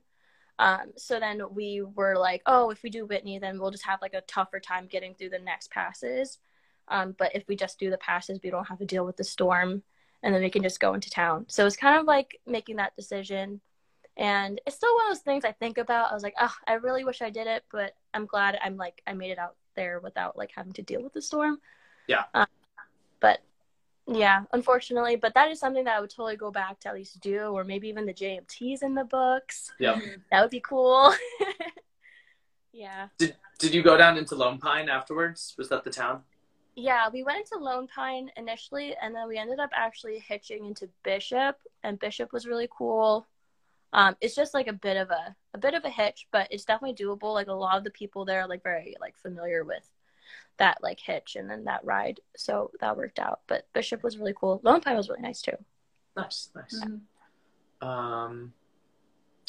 My next question was going to be going through. So like the AT is so nice. You have 70 miles in Georgia, and then you're in your second state, and then you go like 100 something miles in North Carolina. It seems like every probably week and a half to 2 weeks, you're like hitting a new achievement, like you're hitting a new state. Yeah. How does it feel to go like months through California? Right. I mean, I definitely have, I mean, I guess I'm like, maybe because I also like didn't do the AT, so I like didn't know what that felt like to have so many achievements. So I guess it was like I kind of like knew from the beginning that it was going to just take forever to get through California. So maybe like I had like a different mindset. But it definitely felt like once you got through California, it's just like Oregon and Washington just like flew by because you're thinking about it relatively. But it definitely felt really long, and people were very, very excited to say goodbye to California. Because yeah, that was a long state. But yeah, I mean, I probably, if I ever did the AT, I would probably feel like, whoa, that's like going by so fast. But it probably feels really great. There's a big thing on the AT called the Virginia Blues, and people because start. that's the long description, right? Yeah. So you go through the first 3 states probably within the first 3 weeks, and then you're in Virginia for over a month since it's like it's close to 600 miles long. Yeah. And that's also when I think most people's honeymoon phase ends, just because the temperatures get hot and you're just walking through farm fields all day. But yeah, I remember like getting in that rhythm of just like 2 weeks, new state, 2 weeks, new state, 2 weeks, new state. And then like Virginia, like we're on week 3.5, and I'm just like, I'm ready for the next state. Like I'm ready. I'll get ready. And it's not even like anything changes. Like the terrain still just looks absolutely the same. It's just the mentality of I'm in New Jersey, I'm in New York. Yeah, it's crazy because I don't know, when I was like doing when I was, explaining like the trail to like my friends back home, and I was giving them updates, and I would always they're like, oh, so where are you now? And I'm like, I'm still in California. And they were like, how are you still in California? And I was like, well, the trail only has like 3 states. And like, yeah, it's just like, it's a big state. Yeah. But I mean, it's like kind of cool though, because I guess it does make like each state crossing just like that much more momentous because there's only 3. Yeah. But yeah, totally very different hikes, I'm sure. So wait, rank them right now. What's like 1, 2, and 3 of the states? Like in terms of like what I liked. Yeah, I guess just like your favorite to least favorite. I would say it'd be like, California and Washington are like really neck to neck, but maybe I'll do like California, Washington, then Oregon. Interesting. Yeah. Why is Oregon just like not there? So I thought I'd really like Oregon, and I did. And what everyone says about Oregon is about like how flat the state is, and it's pretty flat. But I would say like the hiking itself was like a little boring.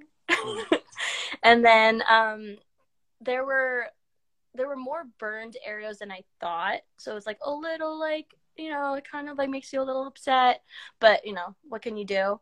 And I don't know, it was kind of like a lull, but it was like easy hiking. Is that why most people try to crush it in 2 weeks? Yeah, and it's so doable too. And yeah, you can like totally just like crush it out, because like at that certain point, like for you to do like 30s all the way through, like it is very possible. I chose not to do it that way, but like if you wanted to, you could. So yeah, Oregon was cool. But it just maybe because of the like you just don't gain too much elevation either, so like you're used to all the views that you were getting in the other previous sections, and you weren't getting like that level of view. But they had great waterfalls, and Crater Lake was great. So nice. Yeah, they had good stuff too. Did you have to skip any sections because of any of the burns? Yeah, so I got pretty lucky with California, because I almost felt like as I was hiking, the fires were like popping up behind me. But there were unfortunately obviously like hikers behind me, so they had to skip around those, but it wasn't really until like Oregon where we had to skip a big chunk, and that was like the first time where I was actually on trail hiking, and then there was a fire that happened like 40 miles ahead of me, like while I was hiking. And like that was pretty crazy because all the other fires were like burn zones that we already knew of and like we could kind of like plan for, but this was a little bit more like it just happened. So it's just like good in that case to be connected to other hikers because, you know, everyone's just trying to like let you know like what you should be doing and like roads to get off at. So it was really helpful that I was like kind of surrounded by like a good amount of people at that point, because I feel like I'm sure I would have heard about it at like sooner or later, but it was like nice to have like the heads up from other people. Yeah, but there were some sections that we had to skip around, especially in Oregon.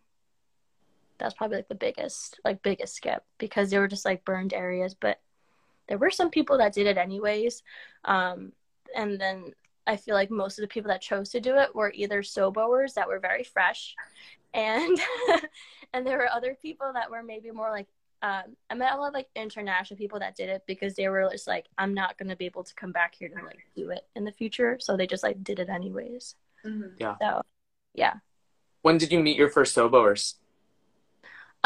It was around Oregon. Okay. Where I got to camp out. It was like, yeah, and I like met someone, we were camped out, and then just kind of like hiking and passing, because you can kind of tell the difference between a through hiker and like a, you know, like a maybe like a weekend hiker. Yeah. You know, they just look a little different. A little bit. So, smell a little different. Smell a little different. yeah, exactly. So that was really cool, and it was like just like awesome because like they're in the beginning of their journey and you're like almost at like the tail end, and they're just like so excited. And it was just like great to see like fresh faces just like being so excited to do the PCT. Yeah. Yeah. You're just like a little beaten and tired in there. Yeah. And they can tell that we're no worries. So, Yep. yeah.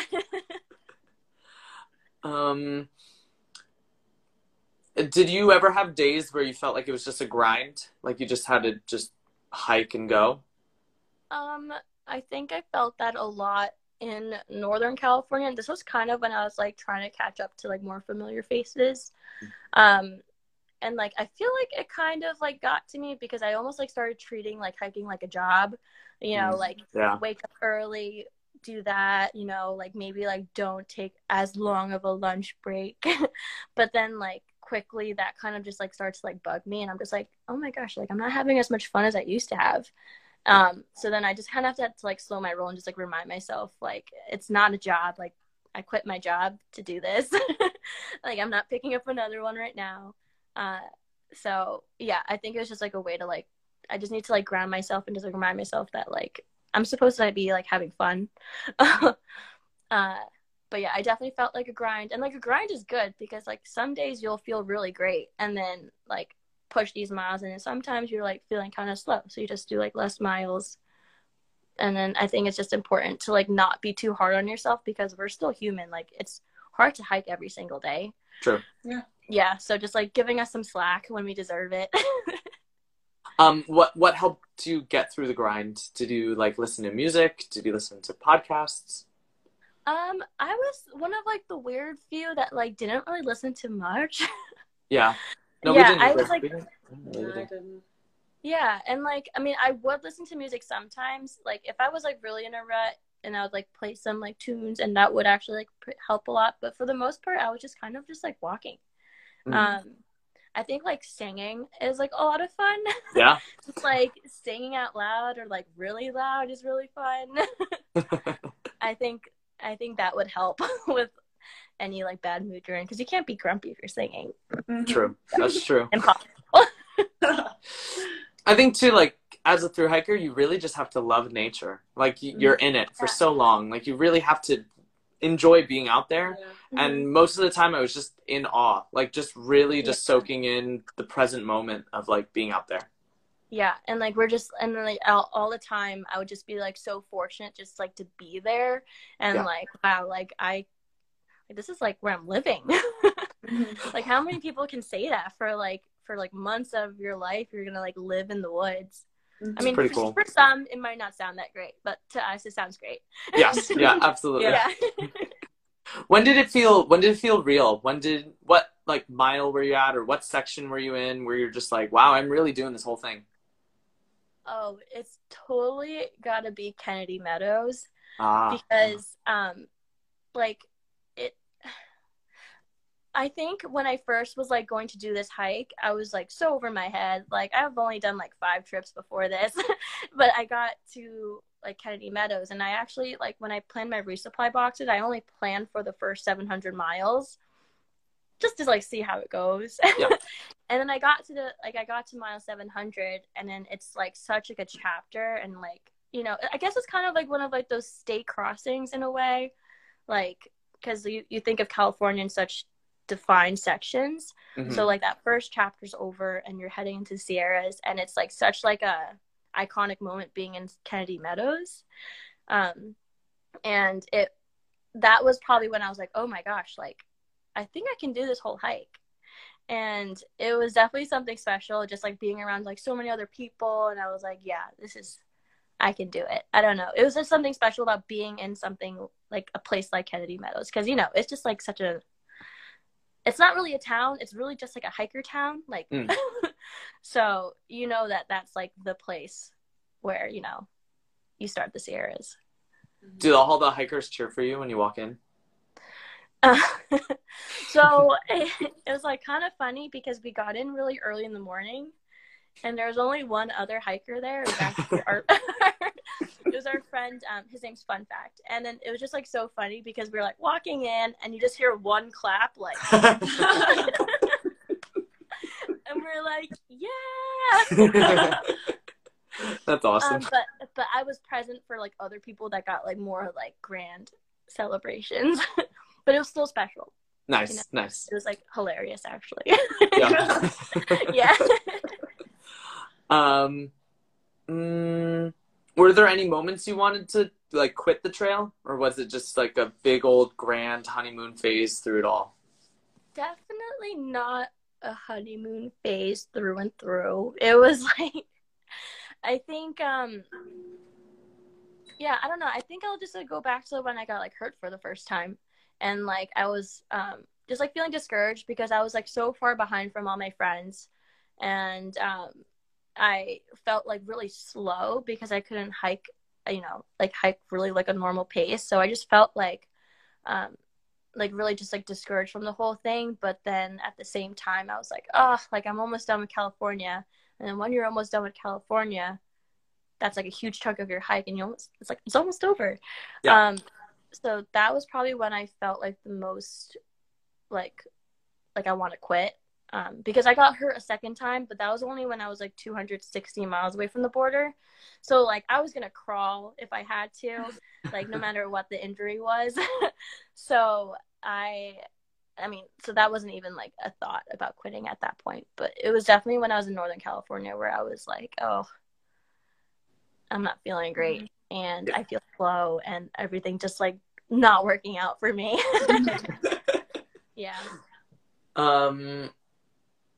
What was, or did you do any of the challenges or the traditions that the PCT offers? I don't know all of them. I think like the most common one is the Oregon Challenge, which was to do it in 2 weeks. And initially when I was like in the first Oregon trail town, I was like with this mindset that I was just going to bust like 30-mile days through the whole state. And like, I went in with like that strong mentality, but then like, I don't know, like, even though you can do it, I personally just don't find them fun. Yeah. So, and then I was like, like Oregon is so short. And that's when there were actually trail closures. So like, even for you to do like this whole like Oregon Challenge, like it'd be some form of modified version because you can't hike the whole thing. So I was like, I feel like there's no point, and then I'm just like not gonna have a good time if I do it, so I'm not gonna do it. So that was fine. Yeah, just because you can just do something doesn't mean you should. Yeah. Right. It Yeah. didn't seem like worth it. Yeah. Yeah. And then the other one is the 24-hour challenge. I think the AT has a version of it, but I think it's slightly different. Yeah. But on the PCT, it's just like hiking for 24 hours. Mhm. And then I thought that sounded awful. So I chose not to do that either. It is awful. On the AT, it's you called guys do it? the 4-state challenge. Yeah, we did it. Oh, yeah. The 4-state Tried. challenge. We tried. We almost did it. And you're supposed to do 44 miles in 24 hours. Yeah, because you touch Virginia, West Virginia, Maryland and PA all in one Pennsylvania. go. Oh, okay. Mhm. We did it in 25 hours. But Wait, literally that's amazing. by hour like 22, we were on like two. So the way we approached it is we were like, let's do 8 hours of hiking. Yeah. Try to crush half of it, and then sleep 8 hours, and then wake up and do it, and it'll just be boom and boom. Yeah. And we got to camp. We did like 25 miles in the first 8 hours, just like running it. And we're like passed out in the shelter, and you have to set up your tent, you have to like hang your food, eat your food. So like 8 hours of sleeping really turned into like 4 or 5 hours of sleeping. And we woke up like 4 hours later, and we're like, oh my god, we still have 23 miles to do. It's like a zombie walking. And so we're like, we're going, and we're just crushing it. And like 4 miles in, we're like, just slower. going, just go, like crawling over the rocks. Yeah. It was so bad. It was terrible. Well, kudos to you guys for actually for still finishing it. Thanks, yeah. You're welcome. We were like, we took like 3 days off afterwards. We're like, we can't do this again. we really did. Yeah, that sounds brutal. Yeah, it wasn't fun. Yeah. Did you have any hiker trash moments? I was thinking about this, and I feel like I truly became like pretty hiker trash when I got into like Oregon and Washington, where I started like not like denying showers. Like I had like an option to take a shower and do laundry, and I would be like, oh, I'm okay. But I'm like not okay because I'm like totally ripe, and it's been like a week. Yes, yeah. Yeah, so I think that I was like, oh wow, I really have changed. I feel like that's when, and like I think I just got really comfortable with just having like dirt in my food, or like if you drop food and just like it doesn't really bother you. Yeah. That's just like like a normal hiker trash thing. Mm-hmm. But yeah, I think it would really be like the whole passing up showers and laundry, because that was pretty bad. What was the longest day you went without or what was the longest time you went without taking a shower? It was so it wasn't 2 weeks, but it was like kind of close. It was yeah. It was like, I think we started, it was like from like the beginning of Oregon all the way to like halfway through Oregon. Maybe it was like a week and a half. Yeah. And then that shower felt pretty great. And actually, no, this is pretty hiker trash too, because I remember when I got to Bend, Oregon, we, like normally when people like first get to town, they get like a room or something, and then they like shower and clean up. But I just like didn't feel like the need to do it right away. So like I just like went out and like got beers and stuff with some of my friends, and yeah, and I like wasn't bothered. Like I wasn't like super in a rush. Yeah. No, that totally there are makes other sense. priorities. Yeah, totally. Yeah. The beer priority definitely trumps them all. Yeah. Speaking about like alcohol and beer, I feel like especially when the hiker hunger hit, I would have just one beer and be completely gone, like blasted past anything else. Yeah, my tolerance is much lower because like our metabolisms are just like working crazy so much higher, and I don't know, even like just drinking like a light watery beer, like I would feel it. Yes. Mm-hmm. Yeah. Oh yeah. Yeah. I'm like, I'm drunk right now. Yeah. I just had to make sure I like really ate beforehand if I was drinking, or else I would just get blasted. Yes. Yeah. Yep. Oh, that's so funny. What was some of the food that you? What was some of the food that you started packing out towards the end, just like really craving? And also, what was the food that you didn't pack towards the end, which you were like, I am so sick of this? Yeah. See, it's like pretty great that I only got sick of one thing, and it was like tortillas. And Oh, okay. I never got sick of like peanut butter or like tuna packets. Like I'm still pretty solid with those, which is like pretty Nice. nice. Yeah. Yeah, but like for some reason, like I can't eat like tortillas. Like it makes me gag. What did you just eat plain tortillas, or did you like spread them with peanut butter, or? Yeah, I would normally have it like as like a wrap, like a tuna wrap or like a PB&J wrap. Yeah. Which was like so good at first, and I don't know what happened, but like I can't eat them anymore. Which Yep. stinks because they're just so easy to pack out, you know? Mhm. It's like a staple. Yeah. But I quickly ditched those, and instead I started like packing out like loaves of bread, which Yeah. honestly Nice. is so good. Yes. But they're really bulky. And then what else did I end up packing out? I packed out like a lot of cheese, like hard cheeses. Yep. Parmesan cheese was my Beautiful. amazing. Gourmet is like such a treat.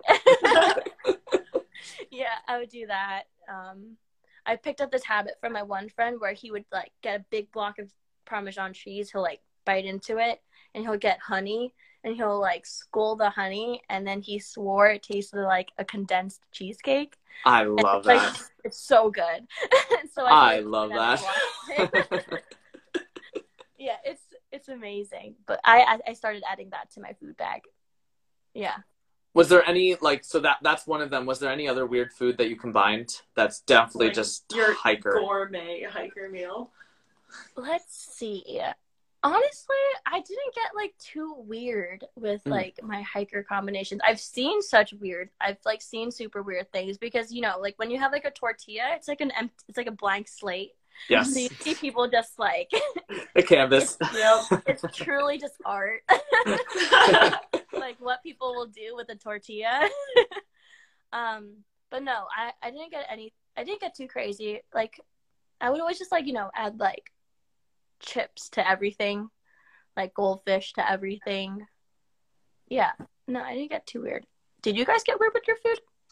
I did tortillas with pepperoni and goldfish, and was like trying to convince myself it was like a pizza. Like Yeah, goldfish is like cheddar, and yeah, right? Like it's cheese and it's pepperoni. I think that was probably the weirdest thing I did. I did like, it's not weird, but I did like trail pad thai a lot. The yeah, peanut with butter, like yeah. peanut butter and like ramen or something. Yeah. Yeah.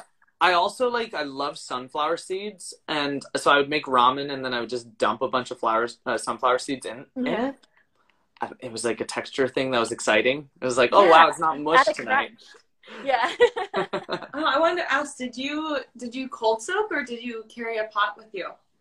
So I carried a pot with me, and I did usually have like a jar that I could cold soak in, but like I'm not the biggest fan of cold soaking, but I'll totally do it for like breakfast. Like I feel like it was easy just to have something for like your oatmeal or your granola, whatever.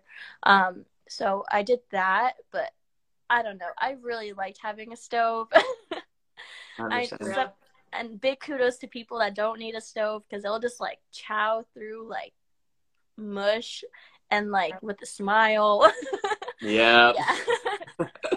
Yeah, especially, I mean, I guess there are parts where there's some people that I met that would like change up their cook system depending on what section they were in. So if they were in like the desert, they would maybe like cold soak, but Sierras, they would bring in a stove, stuff like that. But I had a stove the whole time. I liked it. Yeah. Yeah, I like my stove. Yeah, I can't get rid of it. That's a good question because we're talking about this too. What stove did you bring? Did you bring a Jetboil or did you do something else? I did the BRS stove. It's like that super tiny. It's like 25 grams. Yeah. You like it's like this big, and you just like screw it onto your gas canister. Did you ever have an issue with it, like in higher elevation with boiling water? I didn't have an issue with it. The only thing that I've heard about that stove is that compared to other stoves, it's just not as fuel efficient. Gotcha. But in most part, it did like the job just fine. I can't really like pick up on like fuel efficiency with like the naked eye, so it was fine. But I did notice that I think it doesn't boil water like as fast.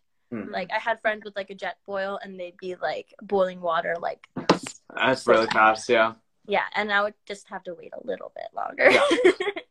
But those fuel canisters last so long. They do. Yeah, and so it doesn't even matter. Yeah, just wasting all the fuel I need. Oh yeah. What was it like, this is going back to trail, what was it like with the getting to the Bridge of the Gods? Like, what was it like getting to Washington as your last state? Yeah, it was pretty surreal. Like getting into Oregon was like really crazy, but that was more like I'm glad California's over kind of feeling. And then like getting into Washington was like wow, like it's like we're kind of like in the home stretch now. It's like the last 500 miles left, and it was like it felt like magical. And like me and my friends that crossed together will say it, because like we walked the Bridge of the Gods like when the sun was setting, and it was just like, ah. Yeah. It was so cool. And yeah, it was definitely a lot more emotional crossing, because I was like really, I mean, besides like the border, Yes, that was like the last like state crossing. So yeah, it felt different. I always say like my favorite days on trail is when golden hour really starts hitting, and everything becomes like this orangey red around you, and it really just feels like you're daydreaming the entire time. Yeah. It's just like with the lighting, it just feels like you're in a dream. Yeah, and the entire time. And then you're just like in the most beautiful places like in that moment. So you feel like a 6-year-old again, just like being 6. Everything is just so pretty. Yeah. So what state was more beautiful? Was it Washington, or was it or not state? What was more beautiful, Washington or the High Sierras? Oh, it's like, I don't know.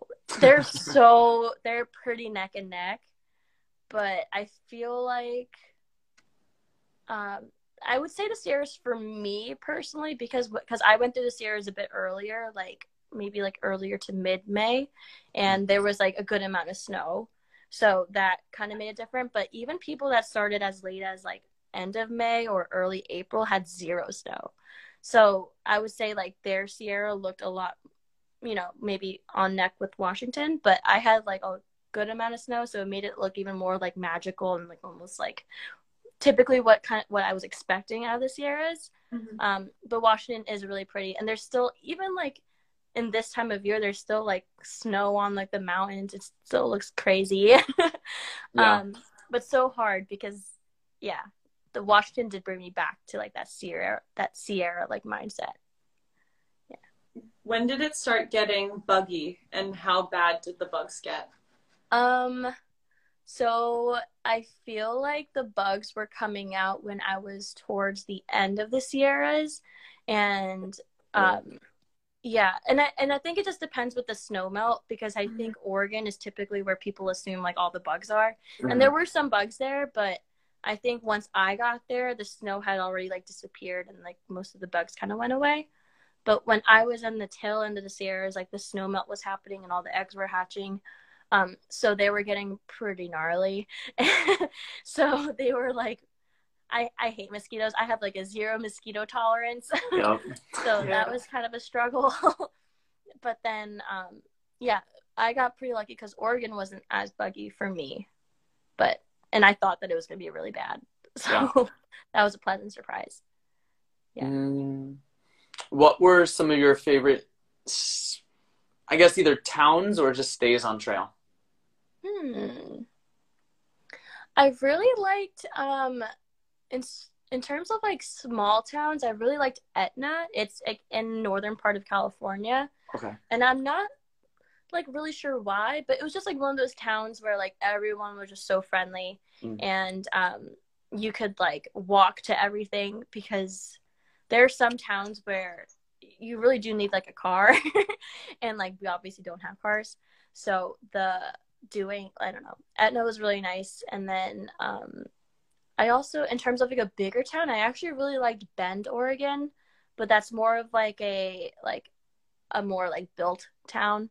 Not like obvious, it's not a small town by any means, but that was like just like really nice to be in. It was like kind of refreshing to be back in like a bigger area. But Etna was definitely up there.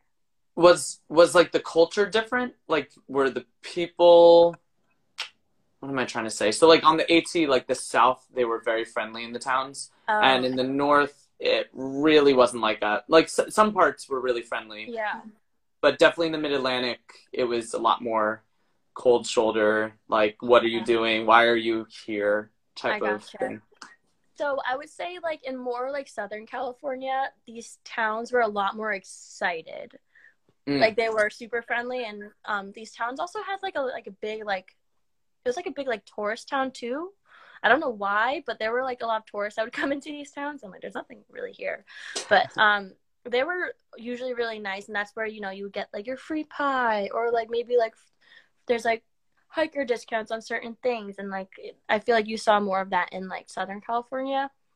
You did hit some towns as you go more up, maybe where they see less hikers, because like there's more people in like the very beginning, so they're used to it. But some of them I feel like didn't like through hikers, but there were some towns, especially like the mid-sized towns, I feel like liked through hikers, and it was like fine. Nice. Yeah. Nice. Yeah. As like you got closer and closer to the end, like did your mindset start to change? Did you start slowing down or taking more days off in town to try and soak in the last couple moments? Kind of. I kind of like hit, when I was like in Washington, I was like starting to feel kind of like a blues. Like, I don't know, I'll make it up for myself. I'm going to call them the Washington blues. And it's just like this realization that your trip is going to come to an end. And I think there were like two different classifications of thru hikers at this point, like ones that wanted to just get the hike over with, and then ones that just kind of were, in like there's no rush. Like we're only doing this hike once in our life. And I think I fell into like the latter.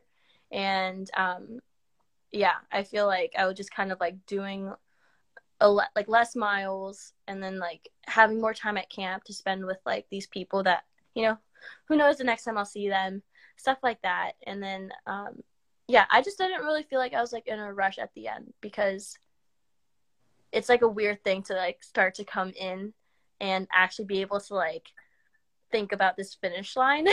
And it becomes so tangible, and it's just like a crazy feeling, because this whole like in the beginning of this hike, it just feels like something that you'll never like really see. Yes. Like no matter how many miles you do, it's almost like you're never chipping away at that end goal. But yeah, and once you get into Washington, it's like you can almost like touch it. So I was like, okay, I'm gonna slow down. Yeah. And just like soak it in. Absolutely. Yeah. Yeah, we definitely fell into the latter too. Like Maine, we just crawled. We were like, let's go as slow as possible. Yeah. Let's just enjoy every single moment. Like, let's take an extra day off. Let's do this. Let's do that. Yeah. I think it's worth it, because like, when's the next time you'll be there? It's true. And you get so used to like you did for what, almost 6 months? Like that's it's not just like a trip, that's like a lifestyle. Yeah. So yeah, it's really that post-trail depression I don't think has registered to me yet. I know, Danny, you messaged me and you were like, oh, it didn't hit me until I think you said like 2 or 3 weeks after. And I was like, I can see that.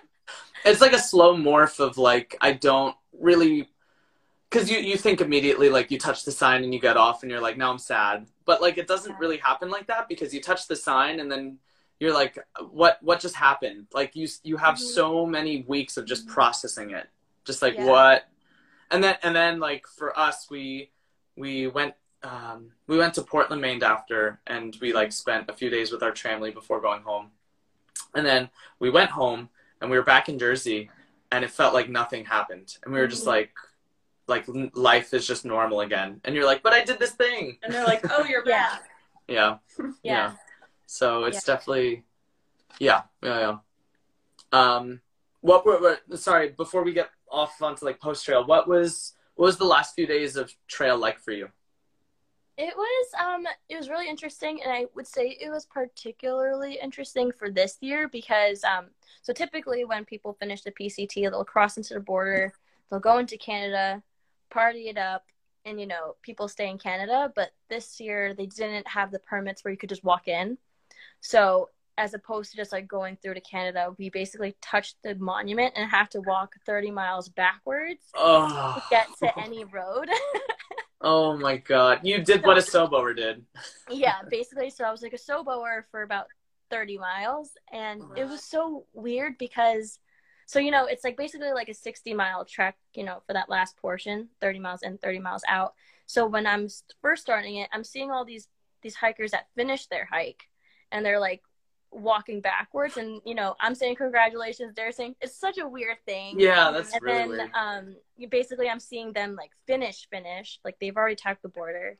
And then a day later, like I'm in their shoes and like I tag the border and I turn around and I see about all these people about to tag the border. And it's such a weird feeling. That must be so depressing. It was like it was like a little weird, but it was actually like kind of like a nice way to end because all these people were just like, you could see it like in their faces, like the determination to get to the border. So it was like kind of cool, but weird. Yes, yeah. I thought it was gonna be. I complained when we had to hike 5 miles down from Katahdin. Like I can't even imagine going 30 miles back. Yeah, but I mean, I guess it's different because like everybody's doing it, so it's it's part of it. So at least as long as I'm not the only one that has to do it. True, it's collective. Yeah. It's a collective struggle. So, yes, absolutely. Yeah. Yeah, I guess that answered the last question too. Like, what was what was entering Canada? Like, tell me what. Like seeing the pillars of the northern terminus and like touching it was like, how did that all feel? It was so weird, and like I've never done the AT, but I'm sure like it just the way that it ends, I can tell it's completely different because like you kind of like just like walk up to it. It's like because it's like pretty flat where you're walking and you just like kind of see it, you hear some voices, you're like, oh, it's gonna be there. So then I remember as I was walking towards it, I was like crying, but I was like, wait, I'm not even there yet. I'm not going to cry. So, I like did this. I sucked back in all the tears. And then I get there, I like tagged the monument, and then I didn't cry at first, but as soon as I like touched it and I looked at it, I was just like a mess. I was just like a baby and I was like crying. And it was like, I don't know. It felt so weird. And then I just kind of like stood there just like looking at it. Because I was like, what?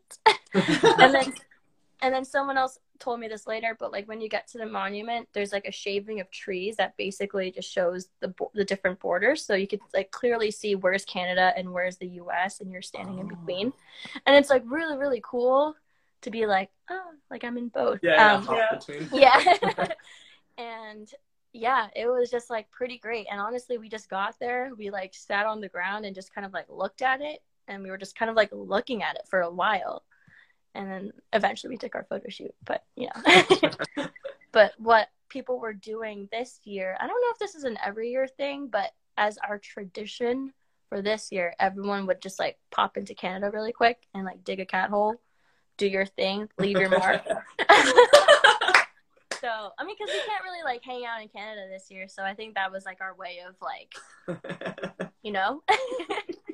So that's deuces. what I did. Oh my God, that's funny. Great. Yeah, for the AT, I know it's like this big finale finish, like climbing this huge mountain and being like, I'm here and blah blah blah. Yeah. But I don't know, touching the sign didn't feel. For me, it felt super underwhelming. I think I had a high expectation that there was going to be like fireworks going off when I touched the sign and like.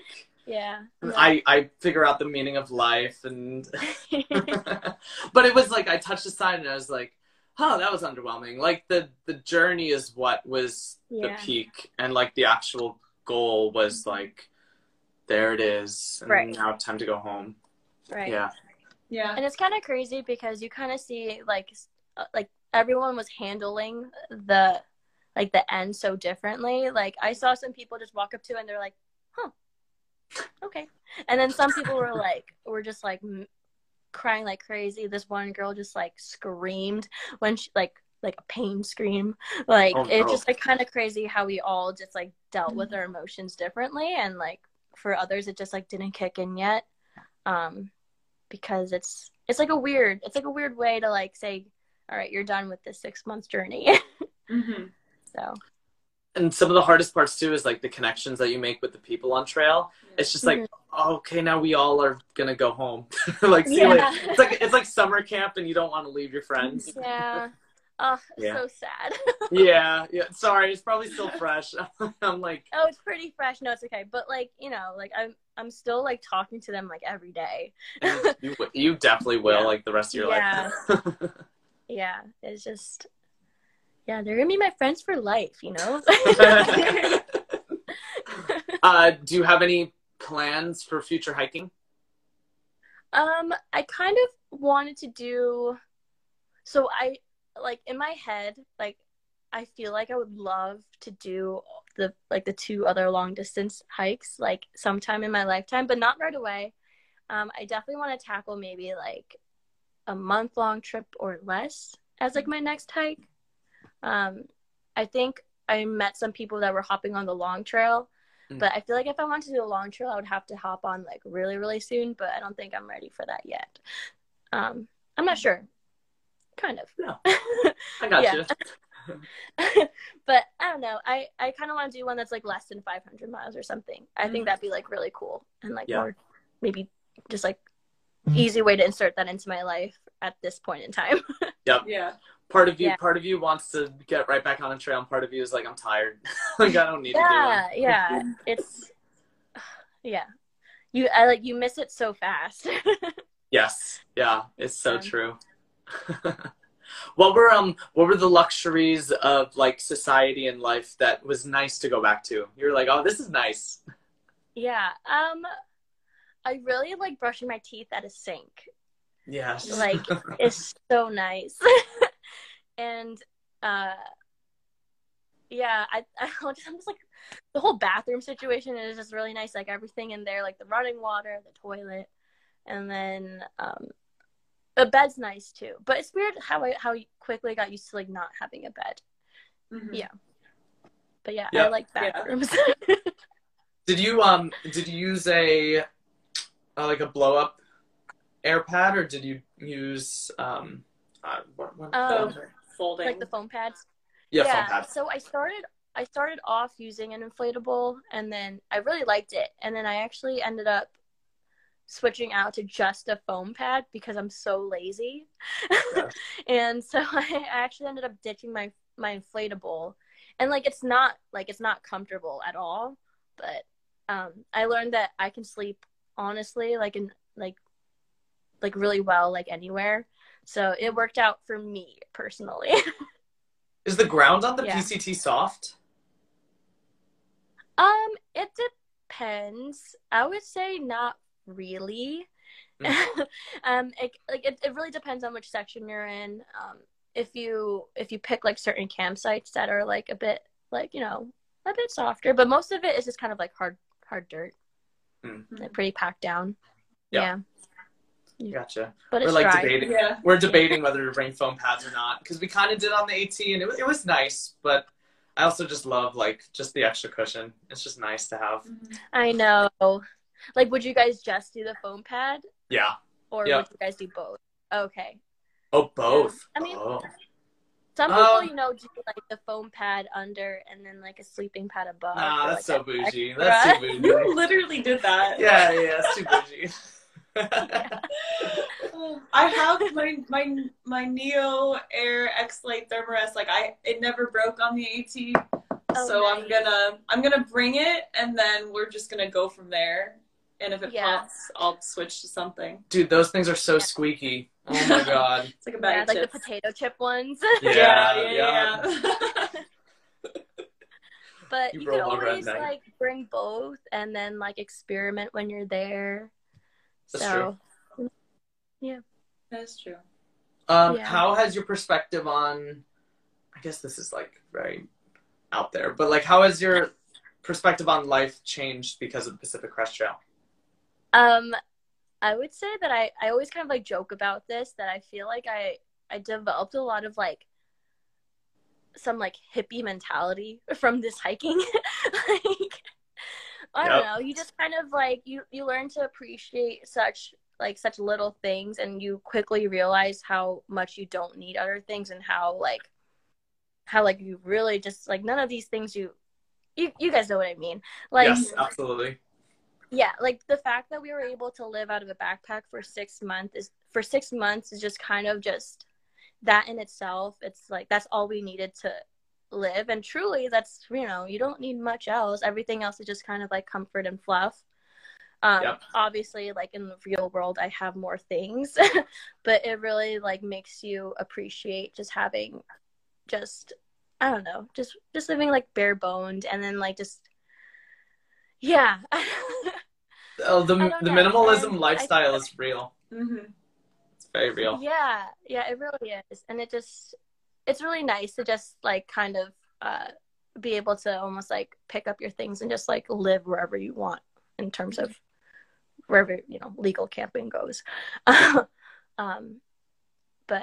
yeah, I definitely took away like a lot of like lessons from this hike, and I was like talking to my friend about it, and it's just like little things, just like watching the sunset and the sunrise every morning are just like little gifts that Mother Nature, you know, provides for you. And like just being able to have those two things and like being able to see them every day is just something I don't like take for granted as much as I did before. Yeah, and it's cool. And then just like meeting all these new people, like I probably met the nicest people in my entire life on trail. So just in terms of like humanity, I was like, wow, like humanity's like, my faith in humanity has been restored. Nice. Yeah. Yeah. Jersey can definitely Take that away from you. Yeah. Yeah. I understand that. Mm-hmm. Yeah, I just for me it like placed, not that I guess I was, but I wasn't super materialistic before, but it takes placing your happiness in materialistic things and putting it in a more present moment in things that are just a little bit more simple and a little bit more worth being happy over. Yeah. No, I'm following. Was the PCT everything you thought it was going to be?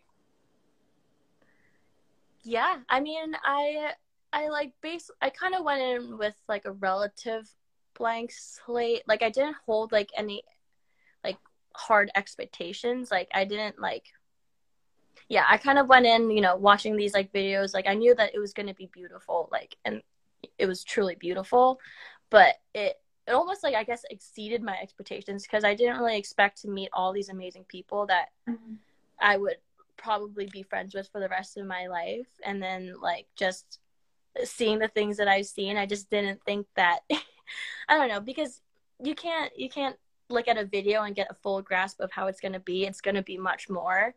And like it's like when I post like a picture on Instagram, like yeah, it looks really cool on Instagram, but you know it looks so much cooler in person. Yeah, it just doesn't translate.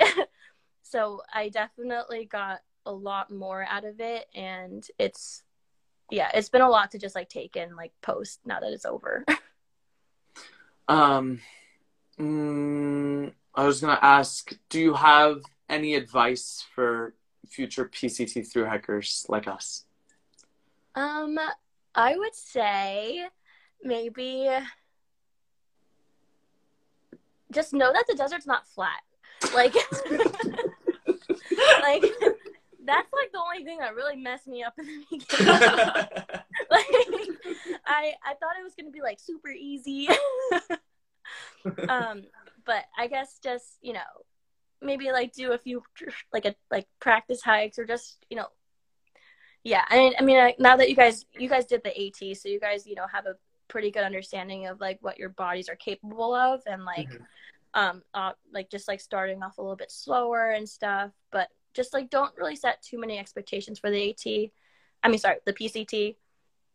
And then I've never done the AT, but just from what I've talked to other people about, but maybe just like you can't compare any of these 3 long distance hikes. So just keeping them kind of separate, because I felt like some people were kind of comparing, like in terms of, you know, like this or that, but they're just so different. And I'm sure like you guys will find out for yourselves.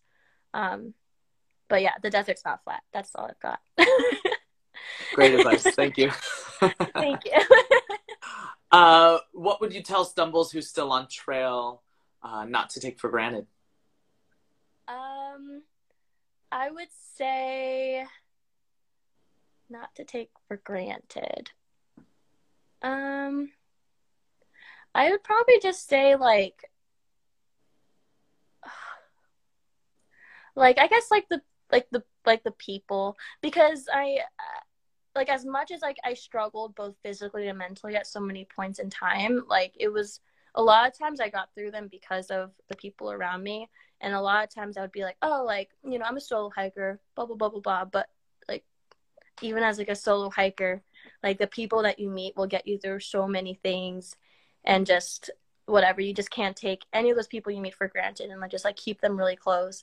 And Danny, just like kind of like the advice you gave to me post trail, just like keeping those connections really strong, and just like constantly just like keeping contact with them, because, you know, we have this strong experience together, we went through this journey together, and like that's something that you can't replicate with other people.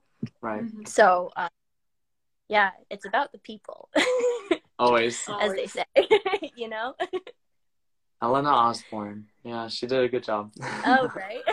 It's the people. Yeah.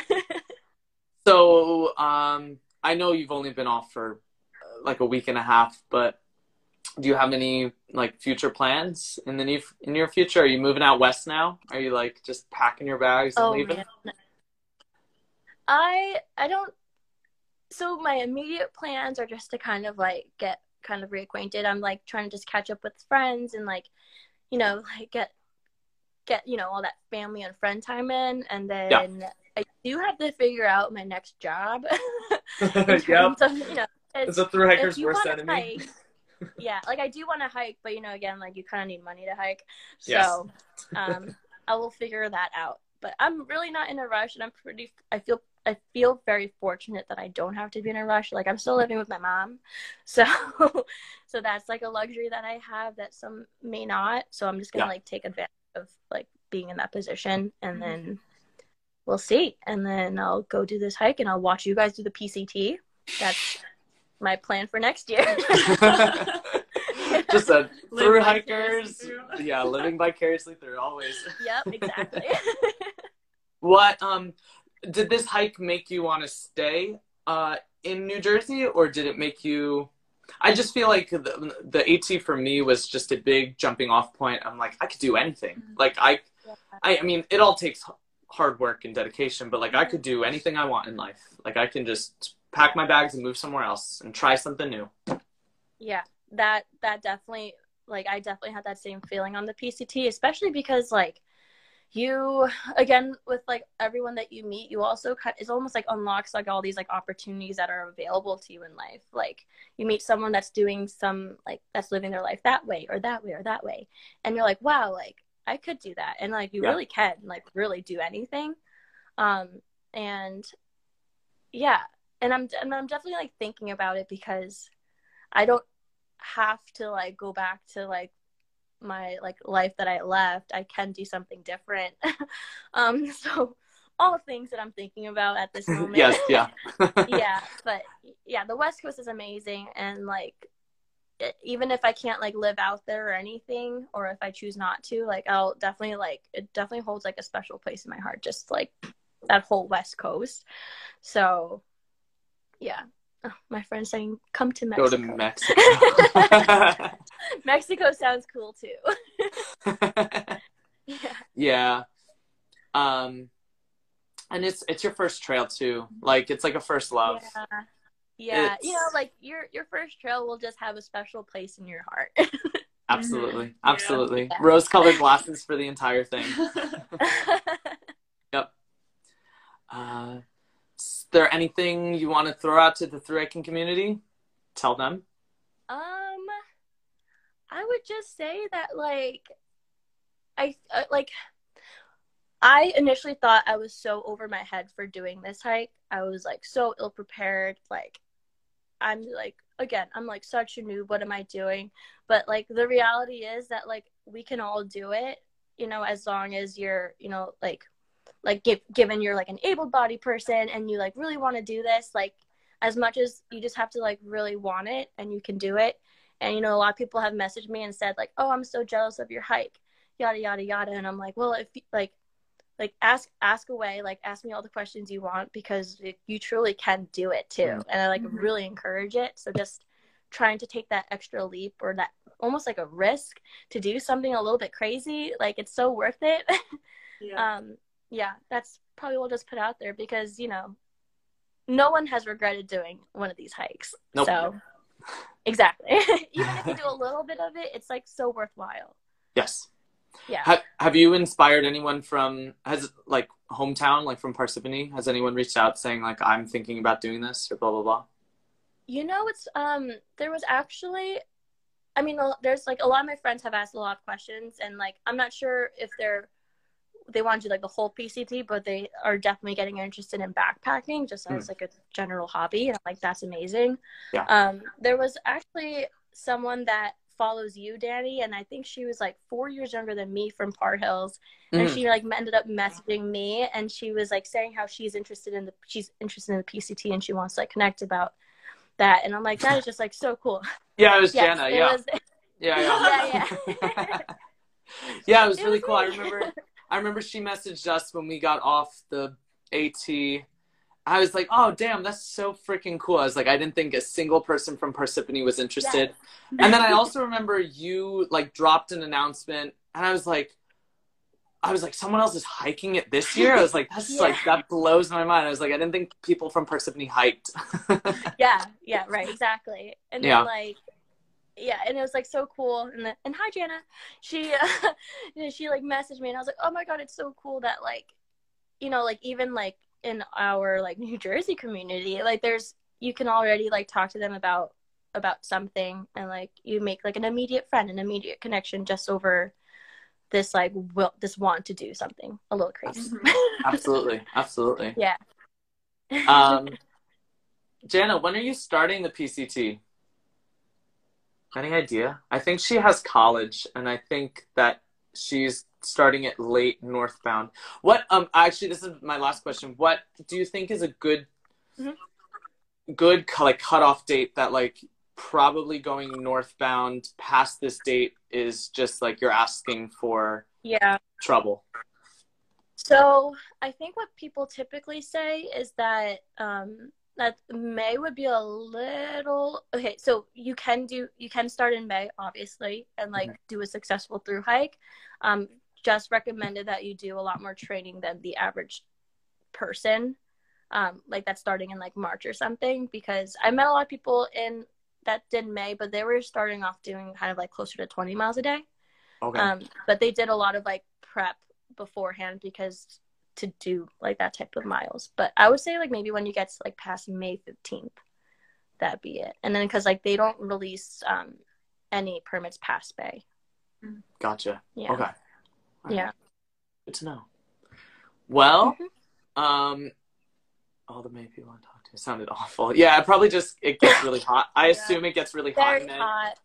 Yeah. Yeah, because like there's like seasonal water sources that probably end up drying up when you wait a little bit too much longer. Oh, okay, very cool. No, that's actually really cool, Jana. Yeah, that's really smart. Nice. Yeah, do that. Yeah. Do that. Crush it in March. I like that. Yeah. Yeah. That is so cool.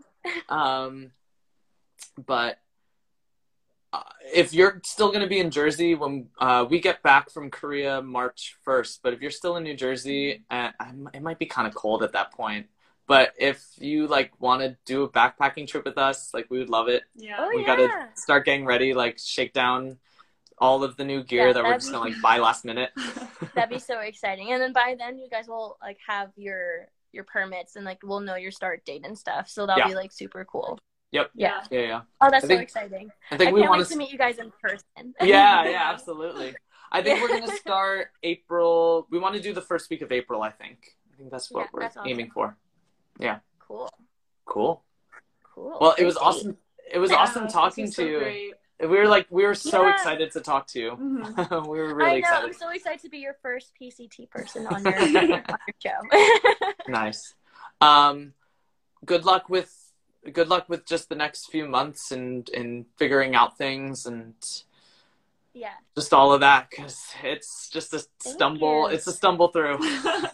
Yeah, I know. Yeah, and good luck with the rest of, your teaching in Korea. It looks like such a blast. Yeah, it's a So- lot. It's a lot of fun. Definitely. If you want to like live in a different country, it's a great experience to really soak in like local culture. Mhm. Amazing. Okay. Yeah. Cool. I'll keep that as a note. Nice. Yeah. Sweet. All right. All right. Well, we're gonna get ready for school because we gotta go teach in an hour, and you probably are going to bed. Oh yeah. It's hiker midnight, right? It's past like a midnight. Right. It's Hiker Midnight. Right. But it was great talking to you, Yeah. and Yeah, it we'll was great stay talking in to you touch. guys. Mhm. Yeah. Sounds good. Sweet. All right. Bye, guys. See you Bye. later. Bye.